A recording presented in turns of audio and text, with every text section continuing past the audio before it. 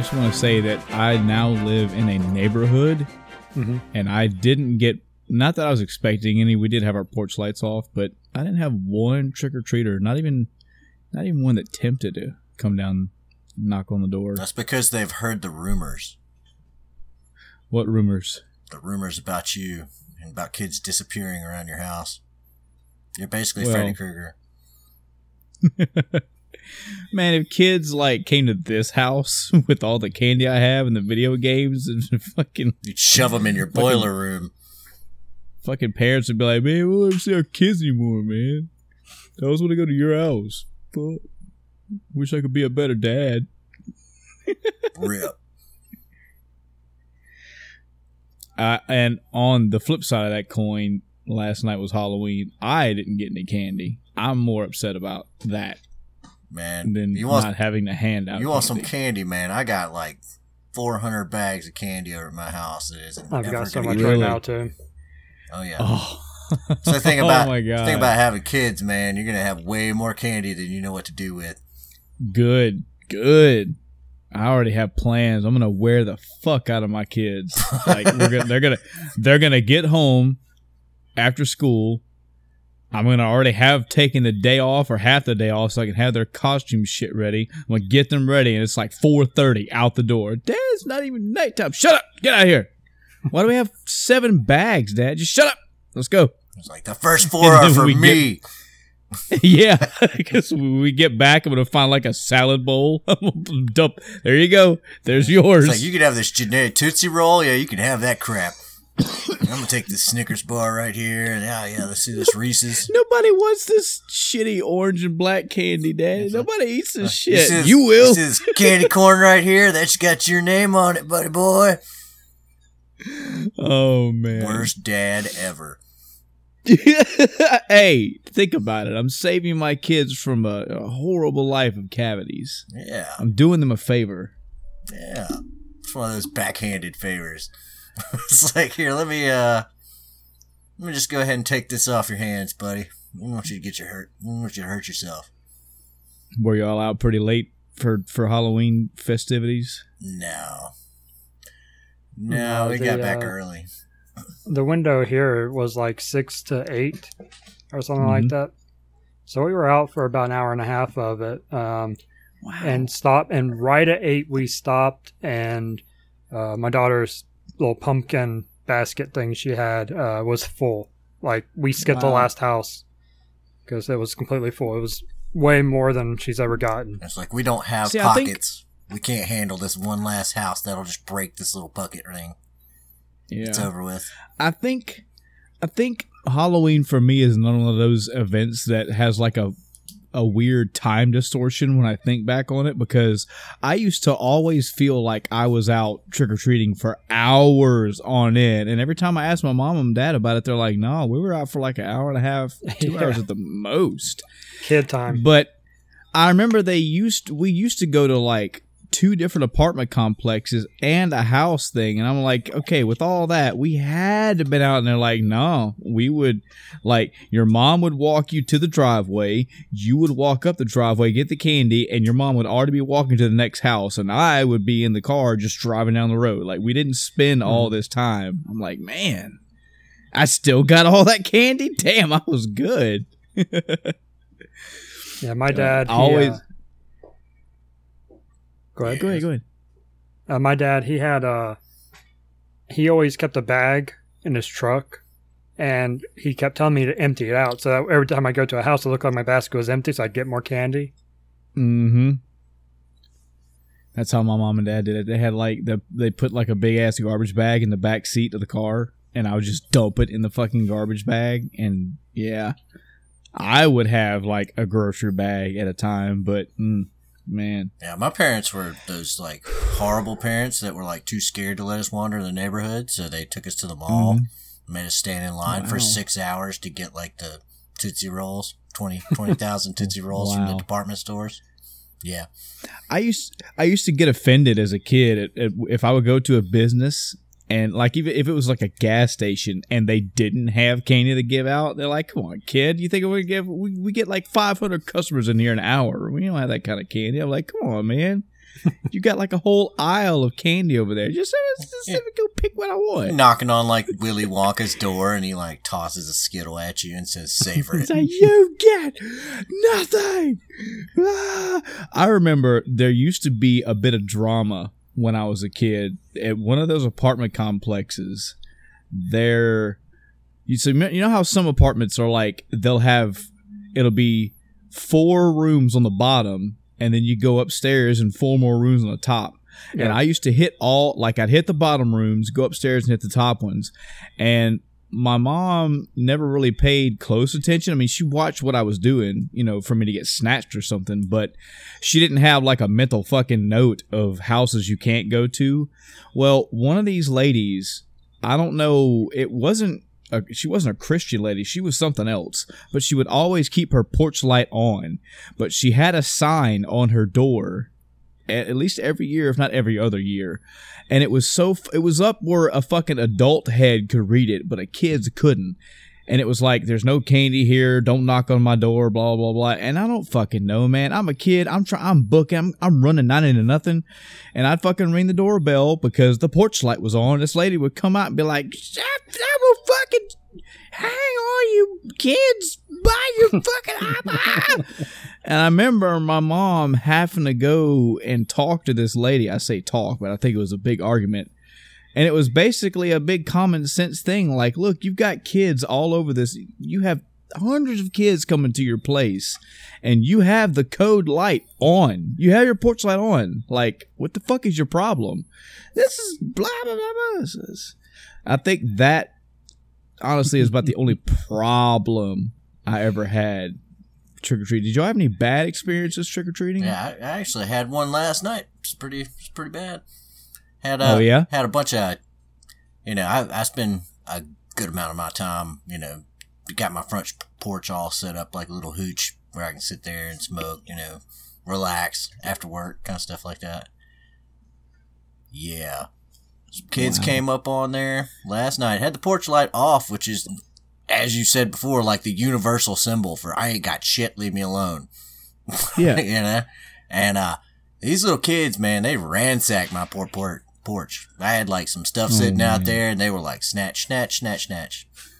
Wow. Yeah, my thing is like, they didn't knock on the door. The dog started barking, which alerted me to somebody being outside. So I opened up the door, and they go trick or treat, like and I'm like, huh? No, I ain't got nothing. Like, oh, okay, and they scurry off real fast. A couple hours pass. I go check out there. All my shit's gone. Like, wow, kids, that's fucking ruthless. So, I like candy, but come on, man, have some fucking courtesy, right? So, yeah, I gotta go buy some stuff tomorrow. Yeah. So, I remember another time. This is actually kind of a funny, cool story. It wasn't for me at the time when it happened. So, one of the neighborhoods that I was trick or treating at, there was a house at the end of kind of a cul-de-sac. It was kind of one of the rich houses that had its own little giant yard to itself. It was fairly lit, fairly decorated, but everything was like orange and yellow in color. And at nighttime, it's just an eerie setting about this house. And it was kind of a long walk. Like I said, my mom didn't walk with me all the way up to the house, but so she sat back. She's like, "Go on ahead." So I went walking up this 4,000-foot driveway and just trying to get just kind of creeped out, but not really. It wasn't super horror. It wasn't super horror themed. It was just a lot of cobwebs and some low eerie music playing. Like they put a little bit of time and effort into this decoration. And I'm walking, no other kids around, so I'm walking by myself. And it was one of those porch situations, kind of like yours, Adam, where it's like a driveway and there's like some bushes to the right. Mm-hmm. So the porch, and there's like if you walk straight up the driveway, you would run into the door. But to the right of the door is like a little porch area. In front of the porch area is some bushes. So as I was walking up this driveway, I saw a giant fucking pumpkin. So I thought it was just a giant pumpkin, but the light wasn't on. I was like, all right, maybe the light's off. And again, I'm a kid, so I'm not seeing over the bush. I'm seeing what looks like this giant pumpkin that's on top of the bush. The closer and closer I get, my perspective clears, and I can see that this is like something is on the porch. Like, okay, well, maybe it's on a table. I get around the bush, and no, it's a giant fucking, like, scarecrow stuffed thing on the porch with a giant pumpkin, like a legit pumpkin on its head, as a head. And I'm looking at this thing, and like I reach up and ring the doorbell, and I've got my eyes glued to this thing because the detail is crazy. Like it's well proportioned for a human. It's fucking big. The stuffing is like poking out at weird places. The pumpkin head is like tilted down, and there's like a big ass like straw hat. I'm like, dude, this is fucking pretty cool looking. And then the head just looks at me, and I shit all over their driveway as I ran back screaming like a little girl to my nothing crazy, guys. All right, he didn't like brandish a knife and go ooga booga. All he did was turn his fucking head and look in my direction. And of course that fucking made him feel sad. He got up and pulled his fucking head. He's like, just happy Halloween. It was some like 60-year-old dude, and I was like, I fucking hate you. I didn't even want the candy. My mom had to go up there and get the candy for me. Fuck that, man. It's like time to go home for life ever since. Time to go home. That is essentially what I look for when I look for scary movies today is subtlety. Mm-hmm. I don't need the jump scares and the like let's play the violin, like build it and then I don't need that. Subtle shit like that terrifies me. I remember seeing a movie back in the day, Strangers. I don't know if y'all seen this movie, but it was something like this couple goes into this town. It's like a kind of a typical scenario. I think either they get a hotel room and either their car breaks down or for some reason they have to wait for something. I forget the main premise, but there's a scene in this movie where the guy leaves his wife behind. He's like, hey, I'm going to go into town, so maybe their car wasn't broke. I don't fucking remember. It's been a while. It's like a decade. He's like, look, I'm going to go into town or where the fuck ever and try to do something or get help or whatever. I'll be back. Lock the doors, lock everything behind you. Well, these fucking strange people are trying to get into the house, and they sneak in. They eventually get in. Well, she's on the phone talking to her husband. You know, he's like, you know, how's it going along? If you find any help or whatever. And she's in the living room of this, I guess, like hotel room or whatever, but the camera is focused on her in the bottom right. The kitchen is behind her left shoulder, and I didn't even notice.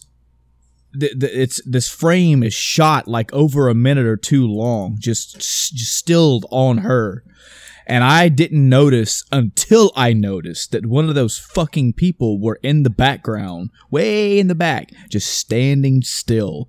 And that got me. That was fucking it. I'm like, no jump scares, no music, no fucking crazy shit. That got me. That subtle shit, man, always gets me, and I think it all stems to that fucking guy on that porch with that fucking outfit. Yeah, those kind of scares are pretty classic, man. Even in literature, you can find stuff like that with like you remember those little books they used to have. Yes, scary stories to tell in the dark. Yeah, so there was something reading something along those lines, and there was it was, you know, woman, and she was scared of something, and she kept putting her hand, you know, she decided to put her hand down, you know, by the edge of the bed, and her little puppy came over and licked it, and it made her feel better, and she went to sleep. Then she wakes up the next morning and finds the dog dead in the bathroom, says people can lick too. You know? Oh, wow. And, you know, it's like, oh, mind blown. Sorry if I ruined that story for you. Spoiler for 20, random 25, story 30 you'll never find. And the artwork that accompanied those stories made it even worse. Oh, yeah. I remember one of those was a story of a lady that was. These were all short stories too. They were usually like 2-3 pages at the most. They were, as the title says, short stories to tell in the dark. And it was a lady that woke up in the middle of the night because she felt something on her face. And when she opened her eyes and looked down, there was a spider just sitting on her face. And it went through like paragraphs of like all the fear and terror she was going through, of like she wanted to move but didn't. She went to go put a hand up, and when it got close to the spider kind of moved, and she was like, "Oh, fuck that. I don't want it to, jump on my hand and bite me or whatever." And it was just line after line of how scared she was. And eventually she just like passed out from fear, went back to sleep. And then she woke up the next day and there was like a red bump where the spider was. And she's like, "Oh, that fucker bit me."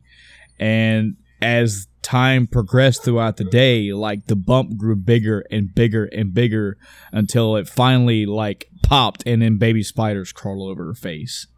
And when you look at the artwork on the next page of like this creepy, scarily drawn woman with these fucking spiders crawling, so good. I think I read that shit when I was in like the 5th grade. Yup. It's bad, man. That's some stuff that'll just rot you to your core right there. Yes. when you're in the 5th grade. Oh man. Hello everyone and welcome to the end of time. I'm Michael. I'm Chris. And I'm Adam. That's right. Special superstar guest Adam is back on his very own podcast. That's right. Yeah, if you can't tell, we're actually, this is not a Halloween episode. We're recording this pretty late for our time. Halloween's already came and passed. This is a couple days after, actually. And maybe again because one, I don't have kids yet, and two, I'm way older than I've ever was the last time I trick-or-treated. Halloween just kind of came and went for me this year. I think it's also the place you work too. Like I work on base right now, and you don't dress up when you go to work on base. At my civilian job, possibly, but yeah, this Halloween just kind of came and went. We are weeks away from Thanksgiving now, and we're only a couple months away from Christmas, and this year is fucking over. Yeah. Yay, RIP 2018. Thank you, God of War, for being here this year. I love you. Adam, man, it's good to have you back on, man. It's been a while. Yeah, I've been trying to get back on. It's just, I don't know. Life. Right? Well, funny you bring that up. Why don't you tell us about life over your past week, 2 week, 4 years, however long it's been, man? Let's see. I took your recommendation and started that messenger game. Yeah, it's pretty cool. Pretty cool. Nice, I haven't beat it yet. Mm-hmm. Apparently my joystick fucking skills have fatigued over time. You ain't lying. They've atrophied. And so I've made it to like the 4th or 5th boss on there, and I'm like, oh my god, I can't. So I'm working my way through it. Are you liking it? What do you think about it? I'm liking the vibes I get from it. I'm wondering how long it's gonna be. I don't like ruin anything for me, but just no. I'm wondering how much longer it's gonna keep going like this. I want to say I just got to the vampire boss chick. Mm-hmm. So I was like, oh yeah. And I figured out the pattern to beat her, and then I did not apply it. I went to bed, and I haven't played it again. Now, this is especially pertinent for you. Actually, you know what, Chris? How much like Ninja Gaiden did you play back in the day? Did you play any of those old classic Ninja Gaiden games? I played them, but I wouldn't say I played them a lot because I was maybe not good Shinobi at it. For the Genesis. Maybe it's pretty close.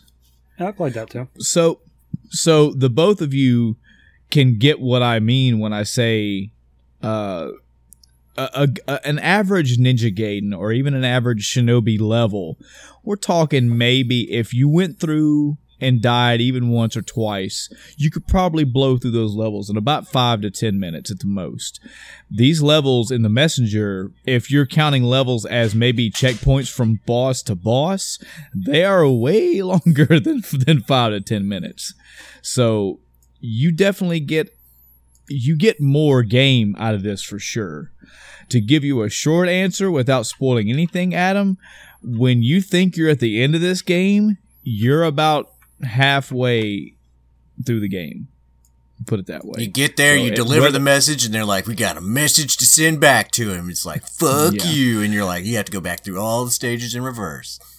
Now, if I had to compare it to something like maybe Castlevania Symphony of the Night, I would say it's a little shorter than Symphony of the Night. And I'm talking about the whole 200%. It's not that huge. It's not that big. But it's a hefty game for how much you pay. That is a tall order to compare it to Symphony of the Night. Yes. Now, and it's also it's so hard for me to go back and compare these two as far as difficulty, because Castlevania had something over it that the Messenger does not.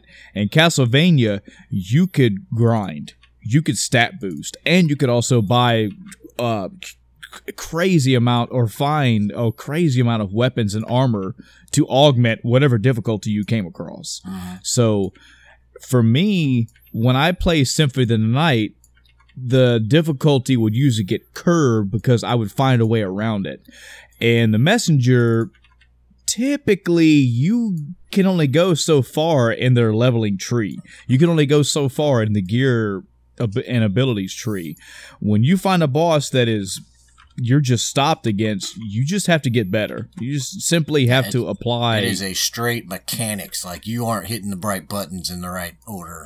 This is you. Exactly. You know? So I could compare the time for those two as far as like maybe physical time length, but Symphony of the Night just has just a shit ton of areas to traverse.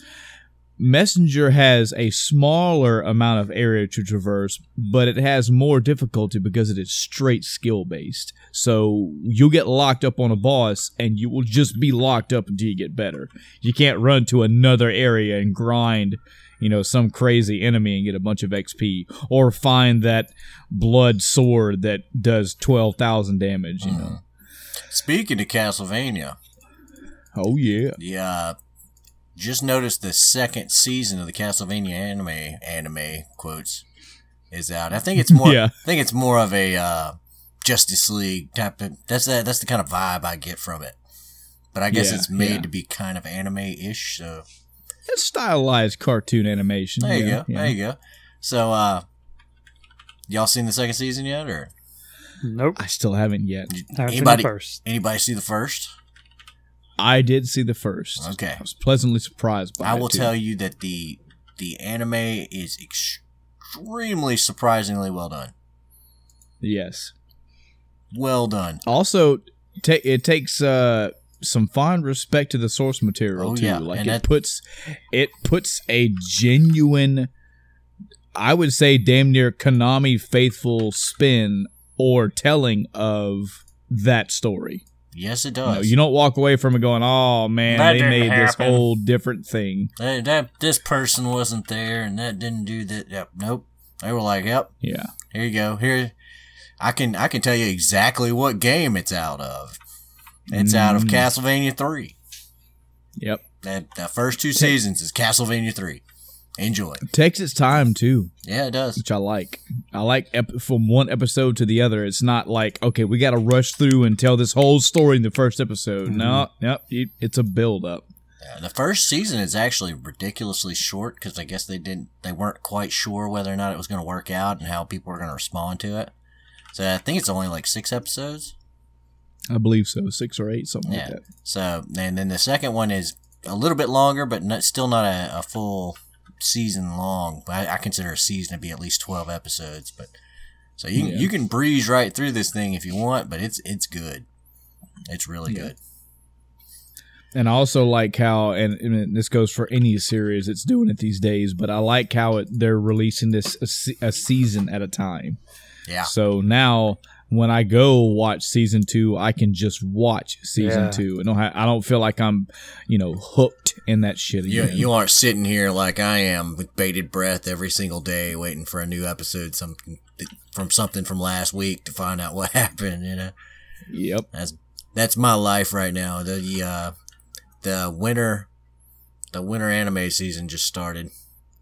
Mm-hmm. Yeah, so now all my favorite sequels are now coming out, and I'm having to go back through them one episode at a time. It's awesome and it's terrible at the same time. That's my life. Every day I get home and I've got one more episode of one more show, or maybe 2 episodes of 2 different shows.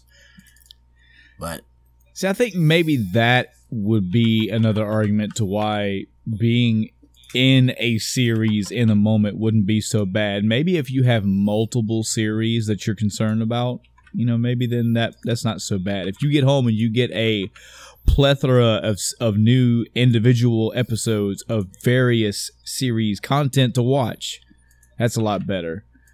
yeah, I couldn't be like into two things where it's like, man, I can't wait until Tuesday and Friday so I can watch these 30-minute episodes because, oh man, I want to know what Vegeta's gonna dye his hair. that's right. What color's it gonna be this time, Kakarot? Oh man. But no, I've got pretty much one per day. There I think there's maybe 1 or 2 days that don't have something that comes out that it's worth watching.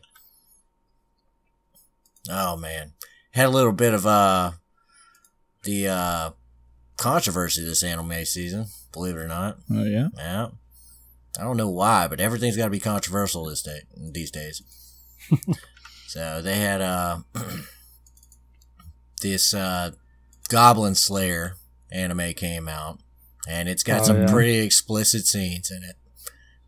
They're not as explicit as they were. They toned it down for the anime adaptation, but it's still graphic enough to get its point across. Mm-hmm. And people started comparing it to Berserk. I don't know if any of y'all have ever seen Berserk. Yes, no. I have watched. I've had a mixed bag with Berserk. I've watched the OAV that came out years ago. I think that it was like the miniseries version, I want to say. Yeah. I think I watched the first of those. The original series, I only watched the first episode. And then the sort of remake series, I watched maybe 2 or 3. I haven't watched Berserk all the way through.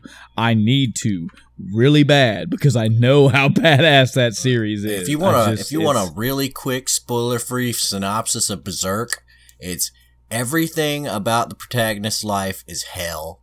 And every time he has any moment of happiness, it's instantly and brutally snatched away from him. Yeah. I remember again, this is such a odd third hand way of getting it, but the death battle episode where he fought I forget who, and they fought Soul Calibur. Cool thing yes. So the cool thing about death battle is they'll take a minute, or they'll actually about 5 minutes before every fight, and they'll give you a big brief summary of their history. And I remember them reading off his history, how he came to be, and the shit that went on in his young adult life, and it's like, wow. Wow. Yeah, if talk you knew about a fucking bad life, if man. you knew the characters, that matchup was no contest. It was like, yep, as soon as they declared the matchup, the victor was already known. Mm-hmm. But yeah, so that they did a pretty good job on the rough edges of it. People are comparing this new anime to that, which is kind of okay because it actually mixes 2 things I really like together, which is D&D and anime. Mm-hmm. And unfortunately, this controversy I think has kind of overshadowed the first couple episodes. People aren't really taking it in, yeah. But now that the series has kind of hit its stride, I think it's on like its 5th or 6th episode now, probably 5th. And now it's starting to get to where, you're beginning to see the beats of the plot. It kind of hits you with the shock value up front, just to let you know the stakes. And then it kind of dials it back a little bit and says, okay, well, here's how we're going to do it. And from now on, every single time they go into one of these goblin caves, you know what the stakes are. Yeah. So, go ahead. Summarize the controversy? I mean, is it just that it's ultra violent? No. It has Okay. Spoilers for the first episode of Goblin Slayer. All right. He starts out like any other, fantasy anime. You have this young girl, and she's just turned 15, and she's going to become an adventurer. She just left the church. She goes and she applies at the Adventurers Guild. And they say, okay, well, she says, I want to be an adventurer. And the lady at the desk says, oh, okay, well, write your stuff down here, blah, blah, blah, blah, fill out these forms. And she gives her this little tag. Okay, and this tag, she says, well, you need to hold on to this, and it's like a dog tag. She says, you need to hold on to this. It is, it states your status in the guild, and if something were to happen to you, it's how we'll identify you. Right. Immediately after her getting done with that, like 3 people walk up to her and go, oh, you're a priest, right? You can heal. You should join our party. And she's like, oh, really? What are y'all going to go do? And she's like, we're going to go kill some goblins. They're like the weakest enemies there are. We're going to go kill all of them. And it cuts over to like the guild lady, and she's like, well, maybe you should go kill stuff in the sewers. Maybe you should, go clean out the sewers from rats and stuff like that, level up a little bit before you decide to take on something like that, or wait for like a more experienced adventurer. I'm sure somebody will be along. And she kind of looks back towards the door, and nobody's there. And they're like, it's the weakest enemies there are. We're going in there right now. So they take the quest and they go. And the whole time, you can tell the priestess is kind of really nervous about this. Yeah. She rolls up in there, and like, you got the fighter character who's like your typical anime protagonist, and he's like, yeah, once I chased some goblins off from my farm with a stick, and I was only like 10 then, so now I've got a sword, and I'm a grown man, I'm gonna destroy these things. And it's like, yeah, they basically got the intelligence and the strength of children, and he's arguing with the monk chick, and like the wizard chick graduated first in her class, and she's kind of really pissy that this priestess they brought along is kind of scared. Mm-hmm. So they make mistake number 1. They roll up into this goblin cave, and they hear a noise up front, and they immediately both of the melee fighters break ranks and sprint off forward after the noise. Mm-hmm. A couple seconds later, you hear a noise from behind them. And the priestess is like, oh my god, what the hell is that? And the wizard's like, no, you should just keep going. We're falling behind. And then the noise happens again, and they both turn around. Ta-da! Here's the goblins. Goblins step up. There's like 4 of them. The wizard chick goes, blah, blah, blah, magical words, fireball. Dusts off the first goblin. It's a smoking crater. Unfortunately, this is a D&D based world. She's got like 3 casts of a spell.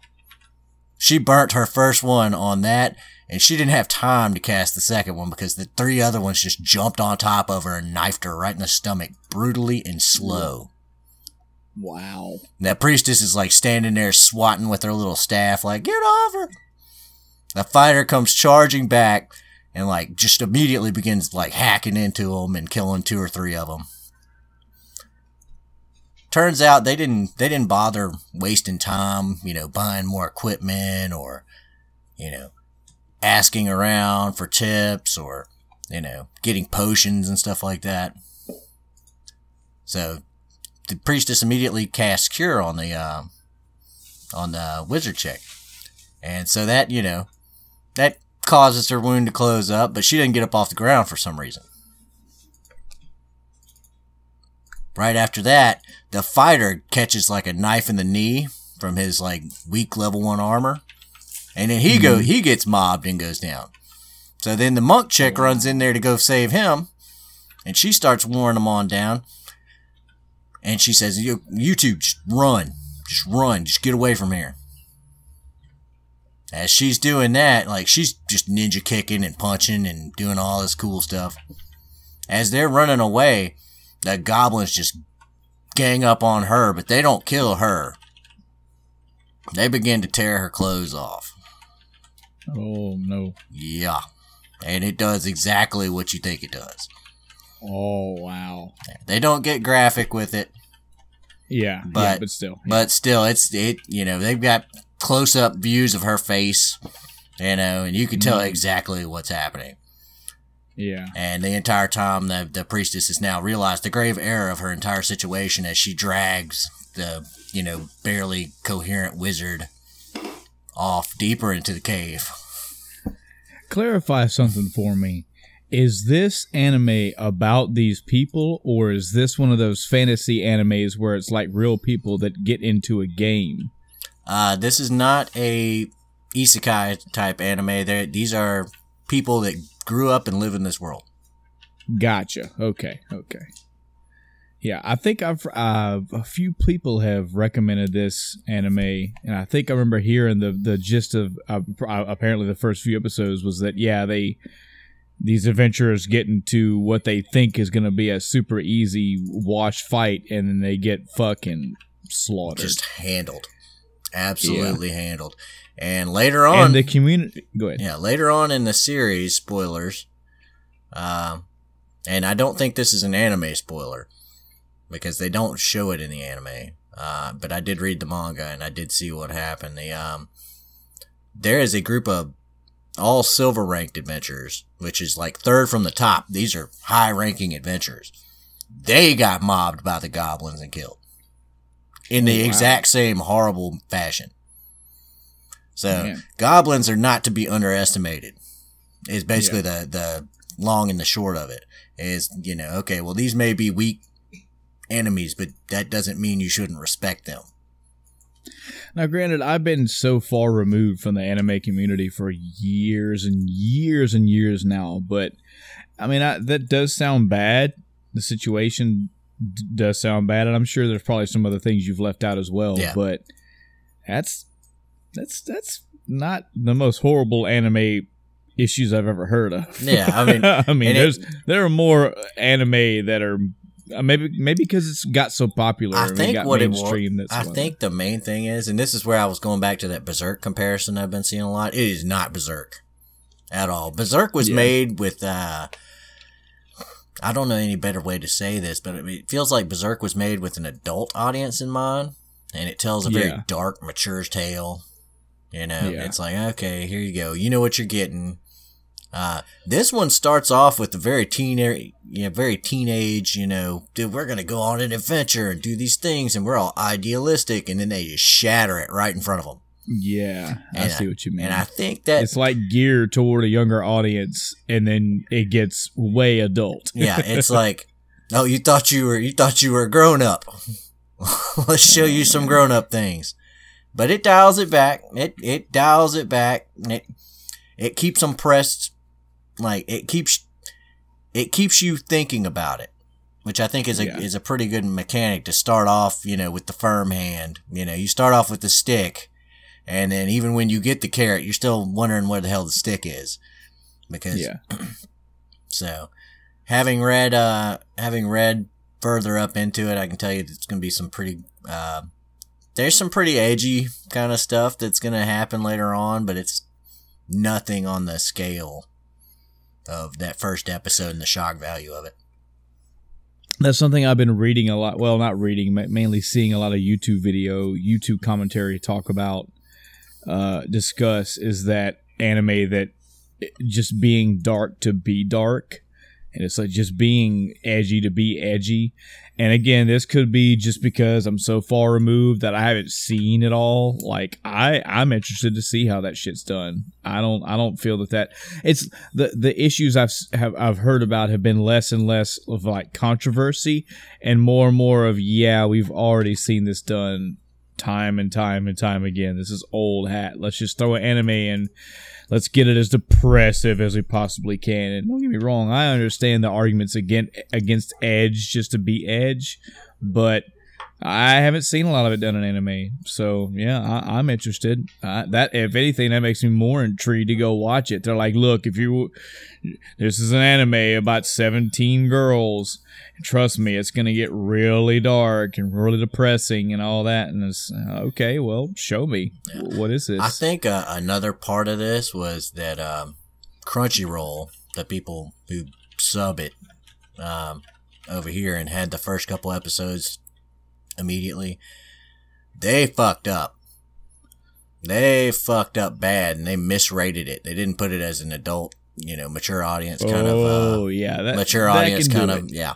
So I can see, and they immediately rectified it. They went and they put their own little splash page at the beginning. Said, "Look, series contains some graphic scenes. You might want to, viewer discretion advised, that kind of stuff." Yeah. And I think that may have fixed it, but it's, at this point you're putting a Band-Aid on it. You didn't stop yourself from getting cut. You're just, patching the wound at this point. Right. So that, I want to say they rated it like 2 ranks lower than it needed to be. It was like teen or something like that, or maybe PG. Mm-hmm. So yeah, it definitely deserved a 17 plus rating. So this is an ongoing series right now that you're watching. Correct. So controversy aside, do you like the anime?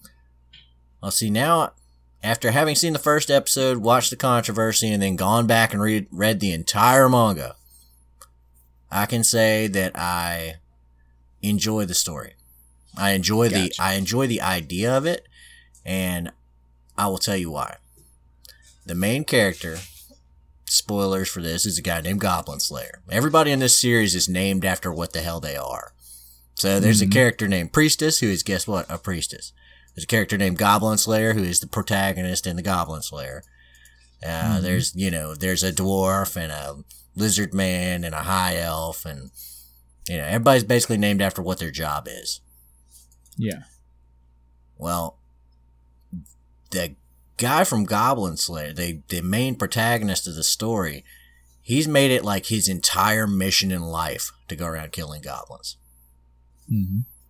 Like, he made it all the way up to the silver rank, only killing goblins. Wow. From first rank to today. That's all he does. For us, we know that's a lot of grinding. Yeah. He does nothing but kill them. So, you gotta think, but it becomes like this double-edged sword. Because this guy is like completely unable to relate to normal people. Because the goblins did something to him in his past, and he is fucking hell-bent on becoming a goblin to the goblins. He wants to be to the goblins what the goblins are to, like, villagers. He wants to be the one where, like, it's like, oh crap, he's coming. We're all gonna die in our homes. Gotcha. Soul mission guy. Yeah. And so, he doesn't buy good armor because it's a waste of money. And he feels like if he ever dies, then the goblins would put that armor to use, and he wants to give them the shittiest stuff possible if that happens. He doesn't clean his armor because the goblins can smell. They have like a really keen sense of smell. Mm-hmm. Like, one of the things he's, told the members of his party is like they can smell females. So, after he kills the first goblin, he slathers them in blood.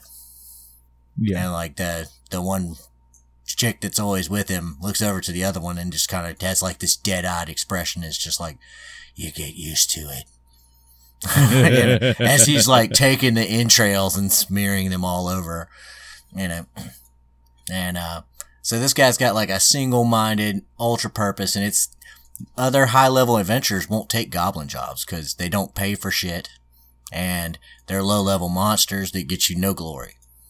Mm-hmm. And the military... But this is his thing. Yeah, the military and the militias and stuff like that, they won't go fight these goblins unless they absolutely have to. So it falls to adventurers, and it's usually like the newbie adventurers, and they get slaughtered. Mm-hmm. So the woman that works at the guild like loves this dude. He's doing like a national service, you know. Mm-hmm. He's doing like this great service to the nation and the world by making it his sole focus. But everybody else who's, you know, not part of the guild and, you know, is actually looking out for him, it's kind of like, man, you know, you're kind of touched in the head a little bit about this, right? You know, I was like, everything he does revolves around it. So it's really interesting. I want to know where the character's going to grow to. And so far, I haven't seen, even in the manga, I haven't seen far enough ahead. I can get a good idea where I think this season's going to end at for the anime. And I'm interested to see how they do it. But all in all, I say it's worth the watch, man. Cool. Yeah, it's on. I think I've got it in my list of shit to check out. So yeah. And they're doing I know Funimation is doing a dub, and Crunchyroll has it right now. And they're, let's say, 2 or 3 episodes ahead of them in subs. Cool. So there you go. So you got The Messenger and you got Goblin Slayer. Anything else? Let me think. I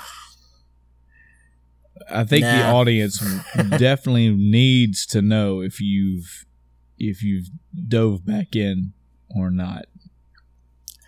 You know, into the World of Warcraft pond. You know, I just read 2 things that seriously have me reconsidering it.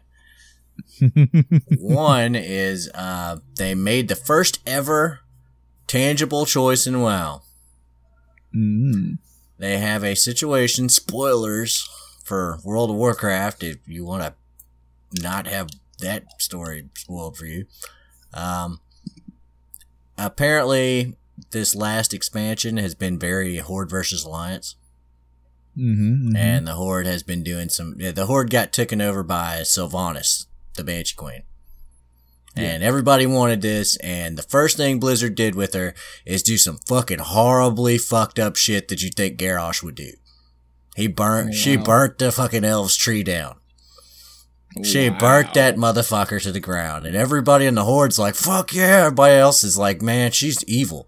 Like pure evil incarnate. So, you know, that actually touched off a couple of the Horde players. They're like, why do we get to be portrayed as like this evil, you know, group always? Why are we always the evil ones?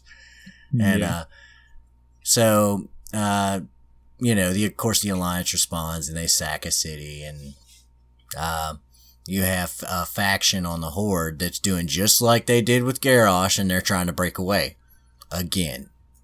And once again, it was shaping up to be, you're gonna have to fight the war chief again to dispose them. And nobody wanted to dispose Sylvanas. A whole lot of people didn't want to dispose Garrosh. And they wanted to have that choice to be like, okay, well, I would have sided with Garrosh in this, or I would have sided with Vol'jin, or I would have done this. But you didn't get that chance. This time they put a choice in there. This time they did. You get offered a mission by Sylvanas to go and do some stuff. And while you're in the middle of this mission, you're trying to find, oh man, why can't I remember his name right now? Oh no. Warcraft Senpai. It's too bad. Anyway, so I can't remember the guy's name. It's a prominent orc in the Horde is plotting betrayal. And Sylvanas sends you to find him. Presumably to bring him back. The subtext is she's going to kill his ass. So you're out there to find him, and you get a lead on where he might be. And right as you get this lead, this little troll dude pops out and he goes, "Hey man, you wanna help us out?" And you know, they're probably gonna kill this guy, so we should probably like help him and stuff. And you have the option to take the quest, or you have the option to say, How dare you ask me to betray my war chief? And it tells you when you pick it, it's like, warning, this will cause an alternate quest line. Yeah. You will miss out on all this shit, but you will be compensated with a different quest line. I like it. Yeah. So there was that. You get back and like, there's 2 different texts for when you get back and talk to Sylvanas afterwards. One is like you lie to her and you're like, oh yeah, I tried to catch him, but he got away. Yeah, he ambushed us. And she's like, oh yeah? So this guy like single-handedly fought off like the 12 guys I sent to back you up? And you were the only one that lived? And you don't have a scratch on you? Huh. Huh. Or she'd be like, oh yeah, your loyalty won't be forgotten. And I'm going to find this little troll dude and I'm going to go fuck him up too. So yeah, it's totally cool. Totally cool. It's got you thinking it's about it. Got me thinking about it. But the other thing that's got me thinking about it is they revealed the first raid for 8.1. And it is completely different based on the faction you're in. Oh wow, nice. So nice. you end up having one of 2 different scenarios kind of play out. Either you're the Alliance and you raid this place via the sea and you fight like 3 horde bosses and then you go fight the boss of the city. Or you start as the horde and you're actually defending against the Alliance raid. You come back in from the opposite side, and so the last 3 bosses the Alliance face are the first 3 that you face, and then you go attack the Alliance generals as your last 3 bosses. And that's pretty fucking cool. But the kicker is the last boss is fucking Jaina Proudmoore. Oh wow. Jaina Proudmoore was Arthas's girlfriend. She was in the Warcraft 3. She's been a huge figure of the Alliance this entire time, and everybody's wondering, are we going to kill her ass in this? Yeah. Do we get to kill Jaina? Because Jaina is like, she fucking hates the Horde. Mm-hmm. She fucking hates the Horde. Like, Garrosh pissed her off, and she is touched in the head now. Yeah. So, if they're going to kill somebody, it might be Jaina. So, I don't know. Well, I guess we'll see. But that's got me it's chomping at the bit. I want to see what happens. I want to see this cinematic. I want to know if Jaina dies. I want to be the one to kill Jaina if she dies. So, Adam, did you see the BlizzCon WoW thing they showed earlier? I did see a little bit of it, but not enough. Like I did. Blizzard makes such good cinematics.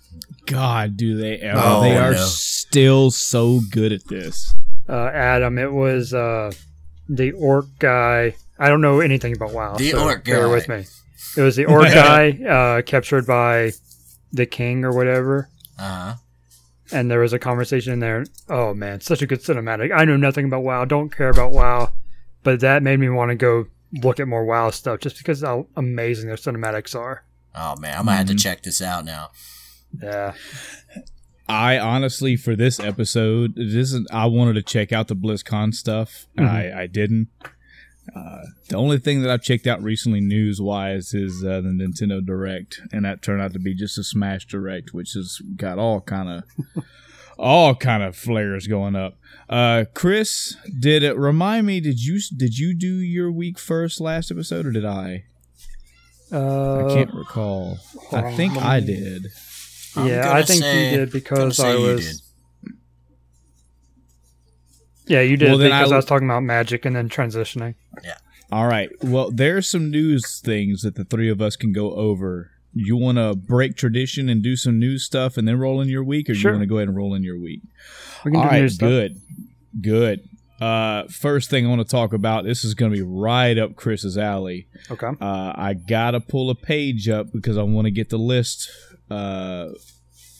before I start babbling on this.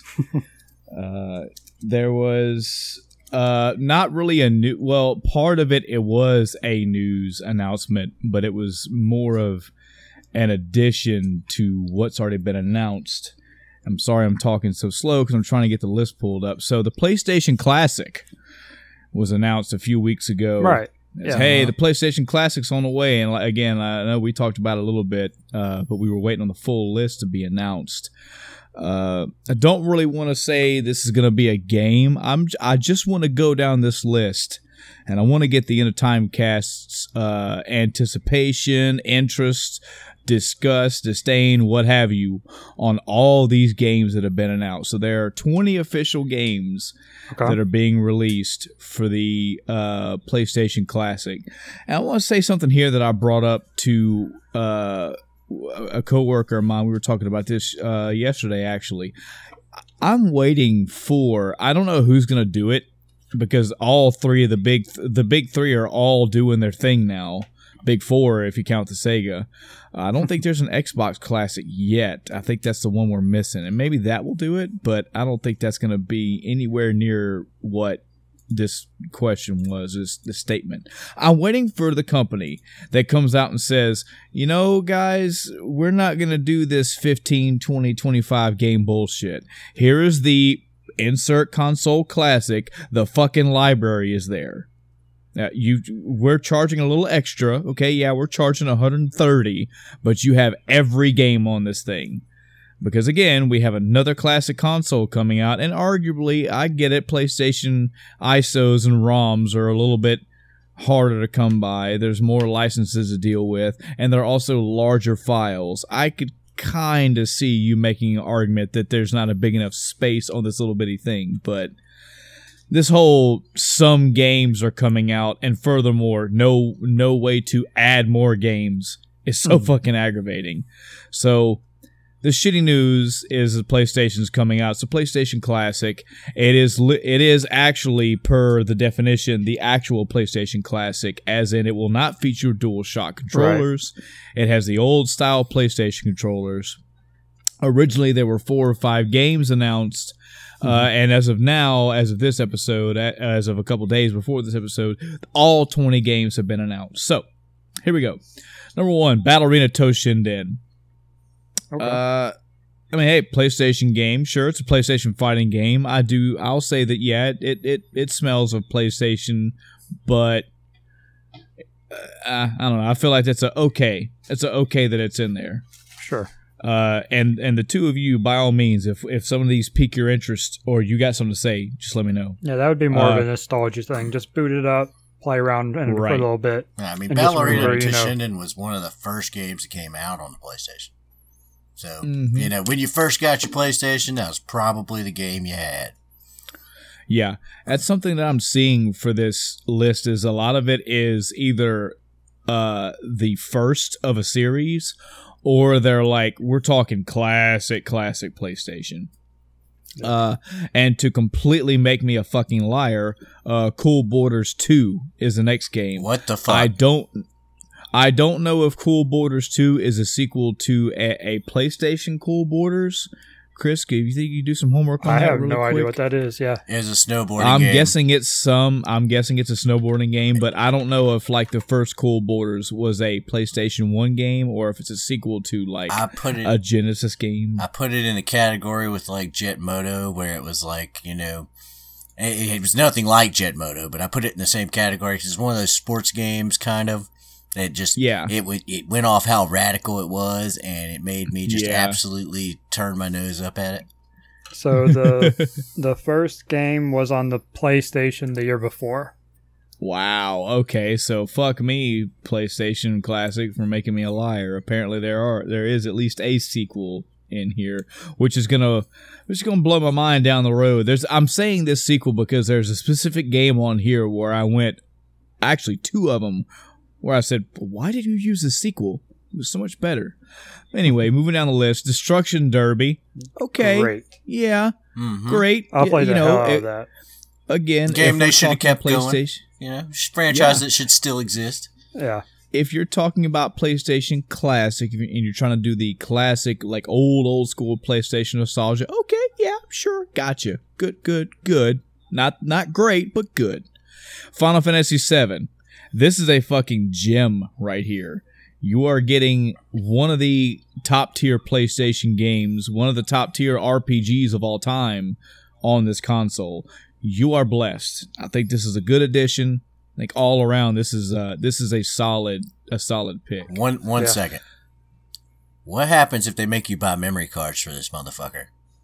Oh, see, that's a good question. As I'm looking at the PlayStation Classic itself, it has the visage of the actual classic PlayStation.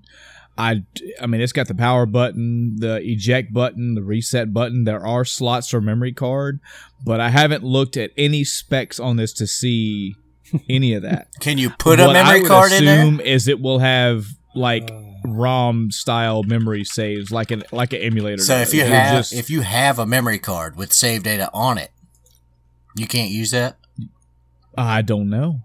These are questions that I don't know, but I'd like to know now because I didn't even think of that. Yeah, I'd love to pull out because I still have my PlayStation 1 memory cards. Oh, yeah. I mean, I got nothing but Suikoden saves left, but I mean, you know. Good saves to have. Spoiler alert, Suikoden is not on this list. Motherfucker. But, you know, it is. It's a virtual memory card. Oh, okay. Makes sense. It makes sense. Though the slots are there. Yeah, I wonder if they would work.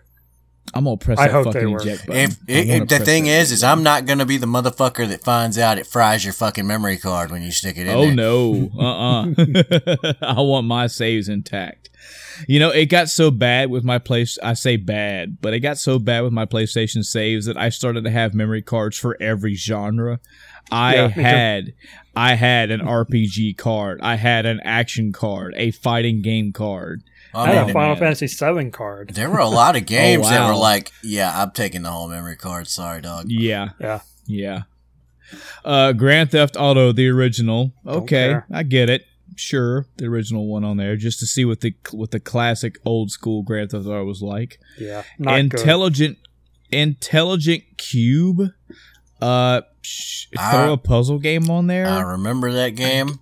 I don't know why it made this list. It was pretty damn good puzzle game, to be totally honest with you. But yeah, this is where my mentality, like, I feel like I'm a spoiled asshole when I think about this list. Think about this. There are, Chris, you're the world expert on PlayStation. How many titles are there on the PlayStation? Like 500, 600, something? I had that up before. Well, as you're looking at the actual number, they've whittled this down to 20. Mm-hmm. And I don't see, much like most of these classic consoles, I don't see any way that they're adding, like, quote unquote DLC. There's no packs to these. There's no, hey, if you buy this thing and slap it onto this thing somewhere, you can get more games. So intentionally, when you buy these classic consoles, I take it as me giving this console to a non-gamer and going, hey, you want to know what the essence of PlayStation is like? If you want to get a picture frame style of what it was like to be a PlayStation game owner and player, here are 20 games that are going to give you that style. This is the 20 cream of the fucking crop right here. I don't know of a NES Classic V2. I haven't heard of a SNES Classic version 2. So I'm assuming there's not going to be a PlayStation Classic 2 in any way. So if I'm looking at the 20 games, I'm thinking, this is the creme de la creme. Final Fantasy VII? Fuck yes. Again, that's awesome. Fucking thanks for giving that to the world. Yep. Intelligent Cube? I don't remember me and Chris having hour-long conversations about Intelligent Cube. I don't remember me and Adam getting into heated debates over Cool Borders 2. Oh, that's because you wiped it out of your memory. But I can remember a lot of long nights talking about the minutia of how to pull off the perfect 1080. The fucking Hawk's wingnut flip. Yeah. So they all... The total number of games, 2,595. Jesus Christ. That is insane. And again, they have distilled this. This is the way that I see these classic consoles. They have distilled that over 2,000 games down to 20. What you really need to remember is that for every game on this PlayStation Classic, 100 got left off. Bad. And again, I just want to remind you, Suikoden's not on this list. Jumping Flash. Okay, I've heard people talk about it. Game. I've heard it being like something that people really enjoyed, but up there with, again, we're talking top fucking 20. Maybe that's what we should get to. That's the mentality I want from us discussing this list. Top 20, yes or no? We'll just throw it out like that. We did a PlayStation top list, haven't we, guys? I think you kind of have to look at this with a different eye, though, because you're looking for the essence of PlayStation, like you said. So it's not just going to be the best games. It's going to be the games that make you go, man, that's a PlayStation game. So it's got to have that nostalgia factor there too. I suppose. But see, my toss back to that is, okay, but this isn't DualShock. There are lots of DualShock specific games. I'm looking straight at you, Ape Escape, and that game drips PlayStation to me. Not on here because the DualShock's not a thing. Well, okay, but that's not an invalid point. But what I'm saying is Battle Arena Toshinden, top 20 PlayStation? I don't think so. No. But I think it does belong on this. Yeah.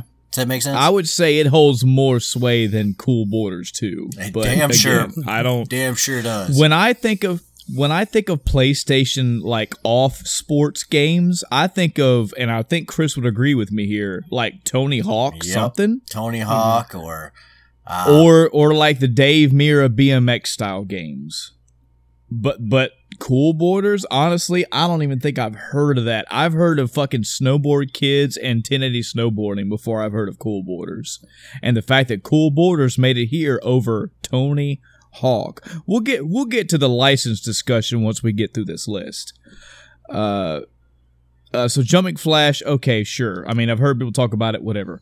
Metal Gear Solid, again, classic. Gem, sounds classic. Pretty good.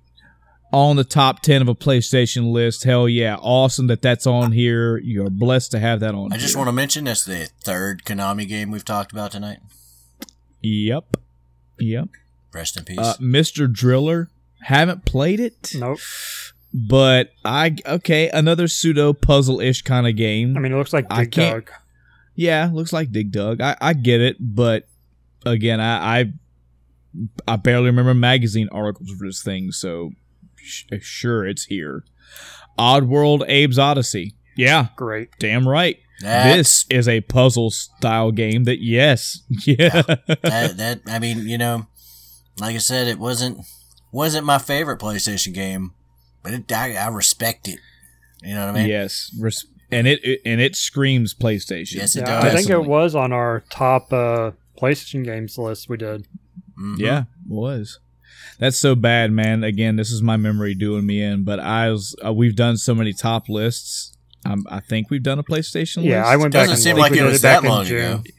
It's like the last thing I remember. It was episode 48. For those that want to go back and watch it or listen to it, rather. Awesome. Yeah. So the next game here.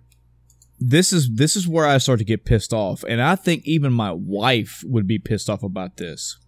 Rayman.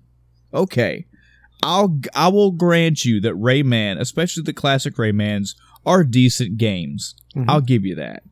They're fun, they're colorful, and they're designed pretty well. They're worth a playthrough through. I will give you that. So that's one thing. Second thing, taking Adam's argument. Okay, they don't have to be the best games of all time, but they need to scream PlayStation. You need to be able to look at this and think PlayStation. Okay, I can sort of think Rayman, but what other? I ask you two gentlemen, and audience as well, what mascot Crash Bandicoot comes to mind? Thank you. Guess who's not on this fucking list anywhere? You're shitting me.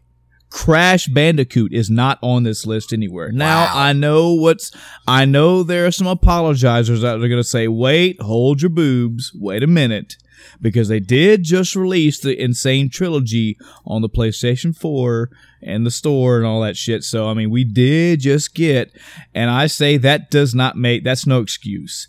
This is in your house, hand it to a friend and say, here is PlayStation, buddy. If you want to feel what it was like to play these games and get the breath, here is the fucking icon, the arguable mascot for the PlayStation, not on the PlayStation Classic. I think that is a slap in the face. How How did they not have a Crash Bandicoot on here? Any one of them. How did they not have any one of them? You telling me it's a license thing? How did Rayman get picked over Crash Bandicoot for the PlayStation Classic? Crazy. Crazy world.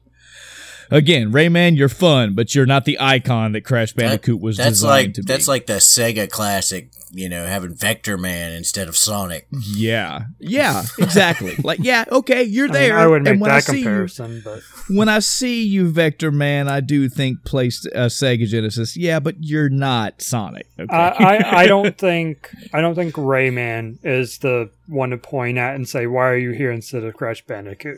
I totally think Rayman deserves to be on here for the classic it is. Crash Bandicoot, yeah, put it on there. Replace something like Mr. Driller. How about one of those shittier games that nobody's heard of over, another classic? I can convert. I can switch over to Chris's religion now. There we go. Adam, you have swayed me with your charisma roll. All right, and spoiler it, Adam. These are in alphabetical order. Oh God. So, oh no. I'm going in ABC order. So if there's a game you're waiting to hear that you haven't heard yet, and it, in alphabetical order, you're not going to. Motherfucker, we're on R. Yeah. Castlevania. Yeah. Castlevania Symphony of the Night. Not here. Oh my fucking shit. Resident Evil Director's Cut. This is the first one of the sequel-itis thing that I don't really get. So Resident Evil Director's Cut. Okay.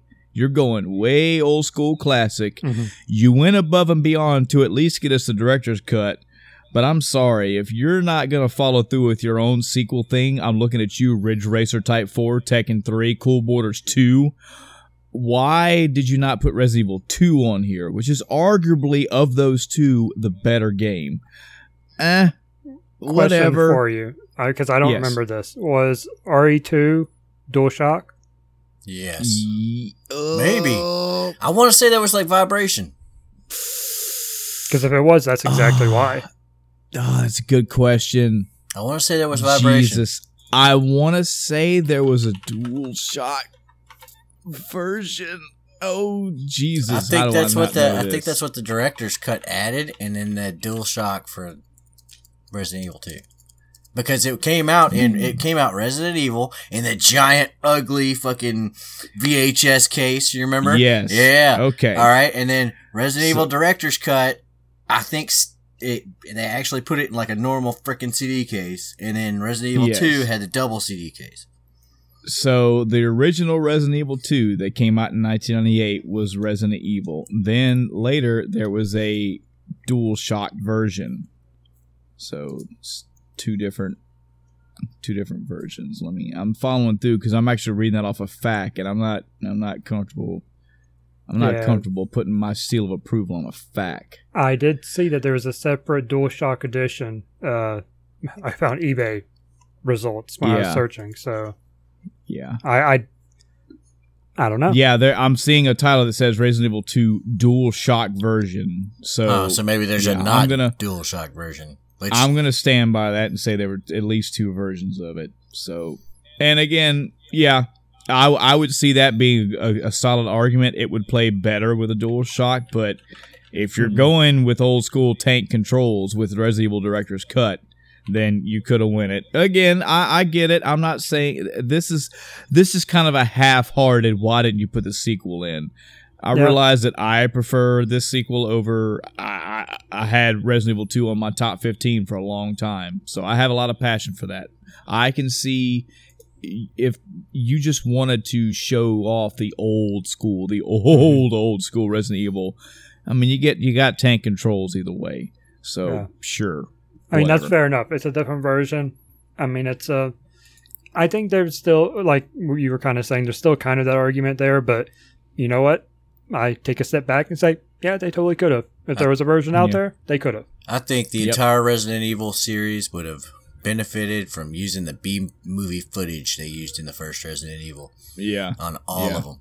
They take out all the CGI cutscenes from 2 and 3 and all the rest of them and just replace them with B actors badly saying their lines. Everything don't open. That door. That door could have been an Adam sandwich. Revelations Persona. Now, this as touted, versed in the Persona universe I am now, I don't know what the fuck this Don't is. do I'm it. thinking this is like a version 2.0 of the very first Persona, but I don't know. Move the fact triangle that there's around on the grid. You move a triangle around. It's supposed to be on the city, but it's the grid. Don't do it. So there is a Persona in this which is cool, sure.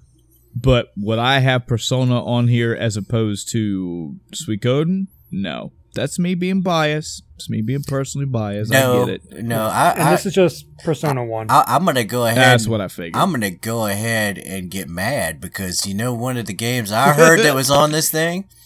You know what? I heard Saga Frontier was on this goddamn game thing, and Nope. now I'm not buying it. I Nope.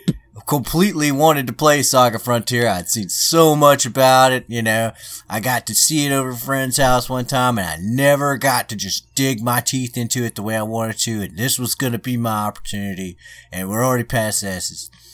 Denied. Ridge Racer Type 4. So fuck the first 3 Ridge Racers. We're going straight to 4. For some reason, they picked the 4th. So if they're being picky and choosy about what they're wanting to put on here, Ridge Racer got special dibs. Sure. I don't know enough about racing games or Ridge Racers as a whole to know why this one would have got picked or what's better, but I'm assuming this is a later generation PlayStation game, which would also go against this thing being a PlayStation classic. I don't know. Ridge Racer, that's Sony's deal. Let them do whatever they want. Let's see. Ridge Racer Type 4, Japan 98, NA 99. Yeah.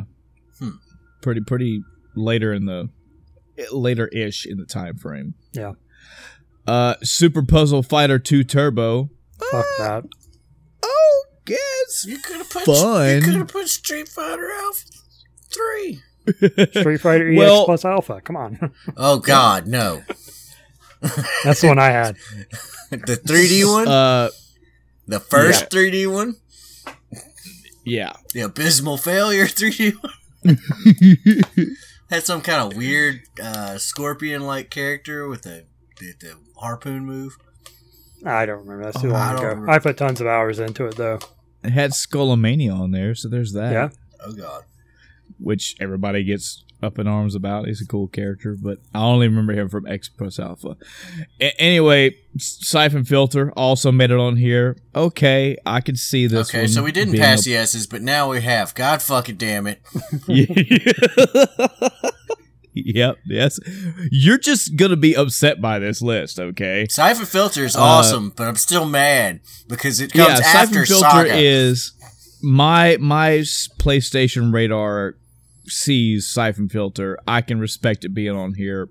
Sure. I never even heard of it. Tekken 3. Siphon Filter Again. Wait, hold up! You never heard of Siphon Filter?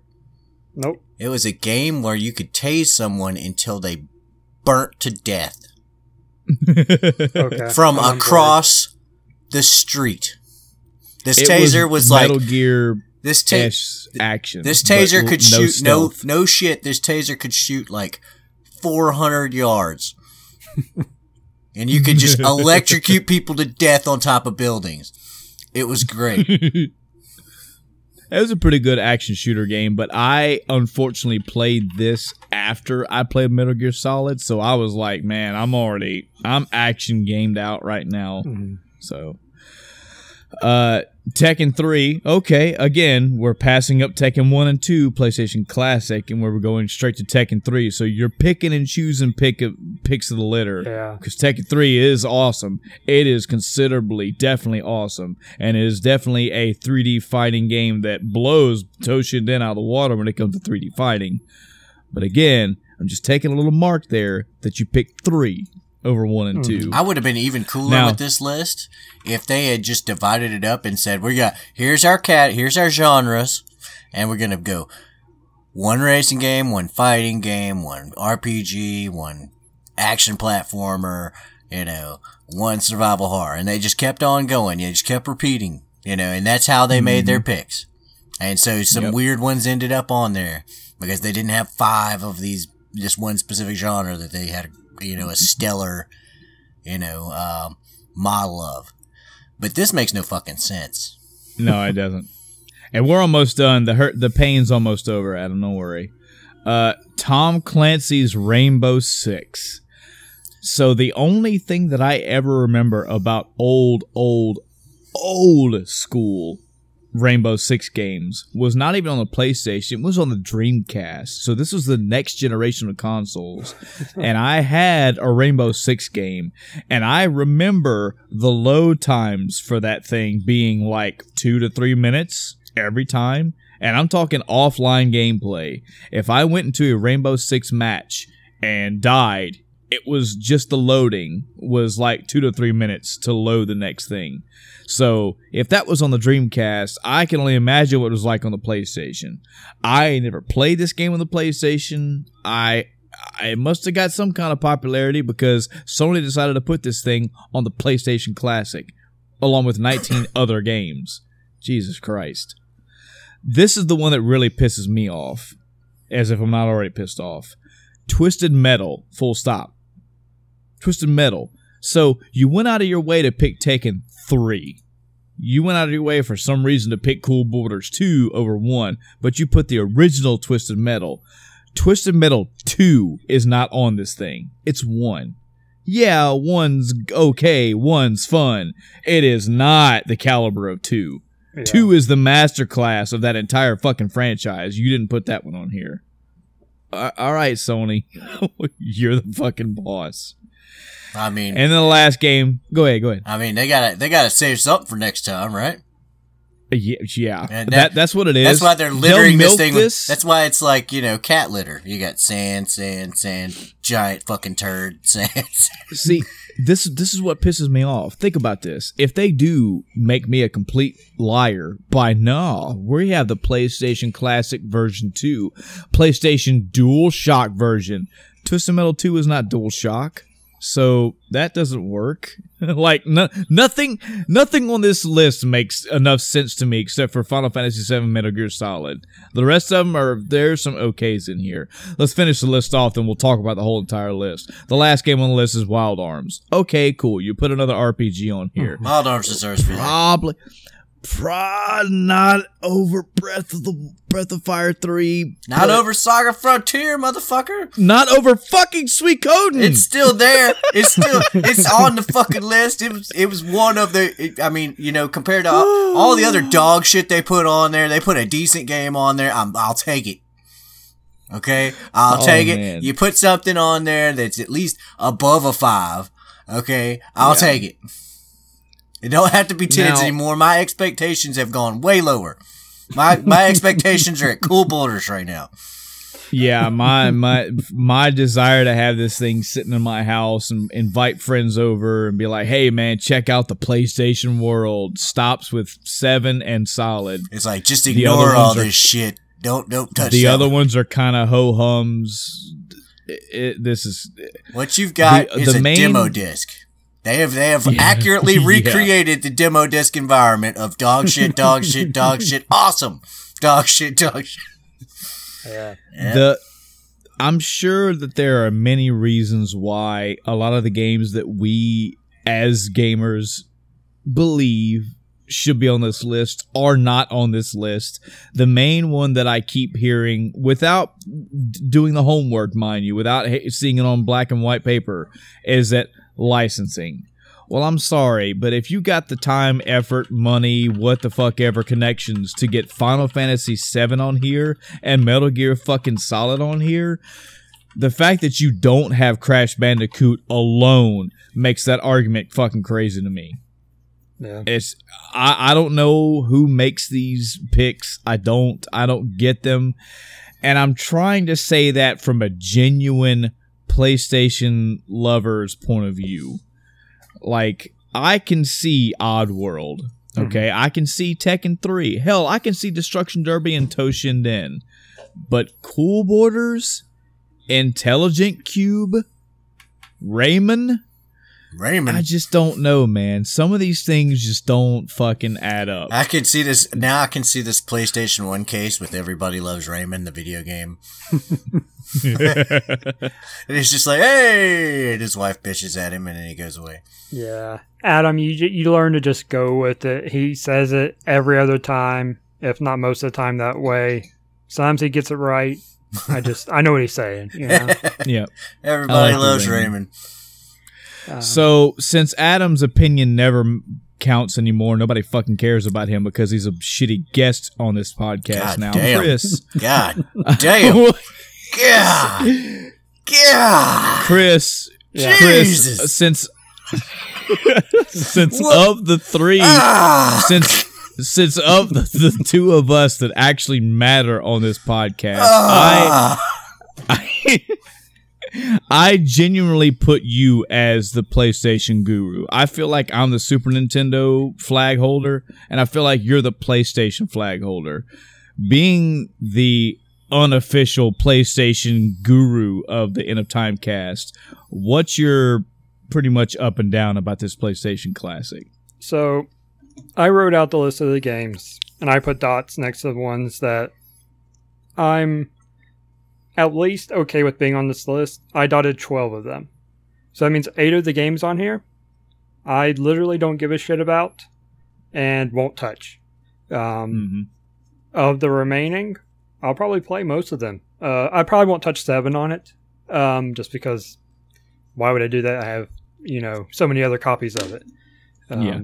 It definitely should be on there, but I personally won't play it because I already have it. Not that I don't have Destruction Derby and Resident Evil and several others. What do you do? What do you do if Sony pulled a fast one on us, and this is the Final Fantasy VII remake on here? Get the fuck out of town! All right, Get the fuck out of here, Michael. Just mute his audio track while we're having this discussion. Damn, and we'll just move on. Pretend that wasn't said. I thought you had something, but all you had was heartache and depression.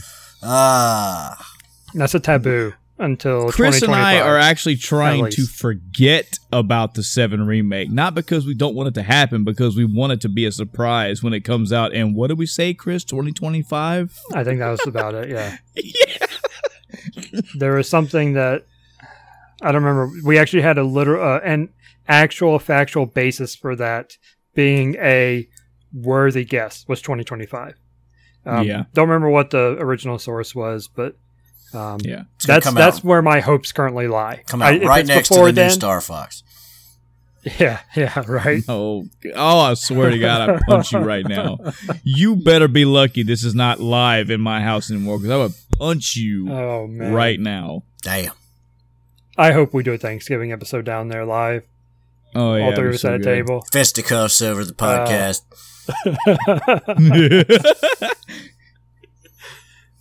But yeah, so I'm okay with a little more than half of the games. It's $100. I'm okay with that. I think you get your money's worth even with the shitty games that are on it. And even if they're not, like Twisted Metal, like you said, not the best one in the series, it's an okay game.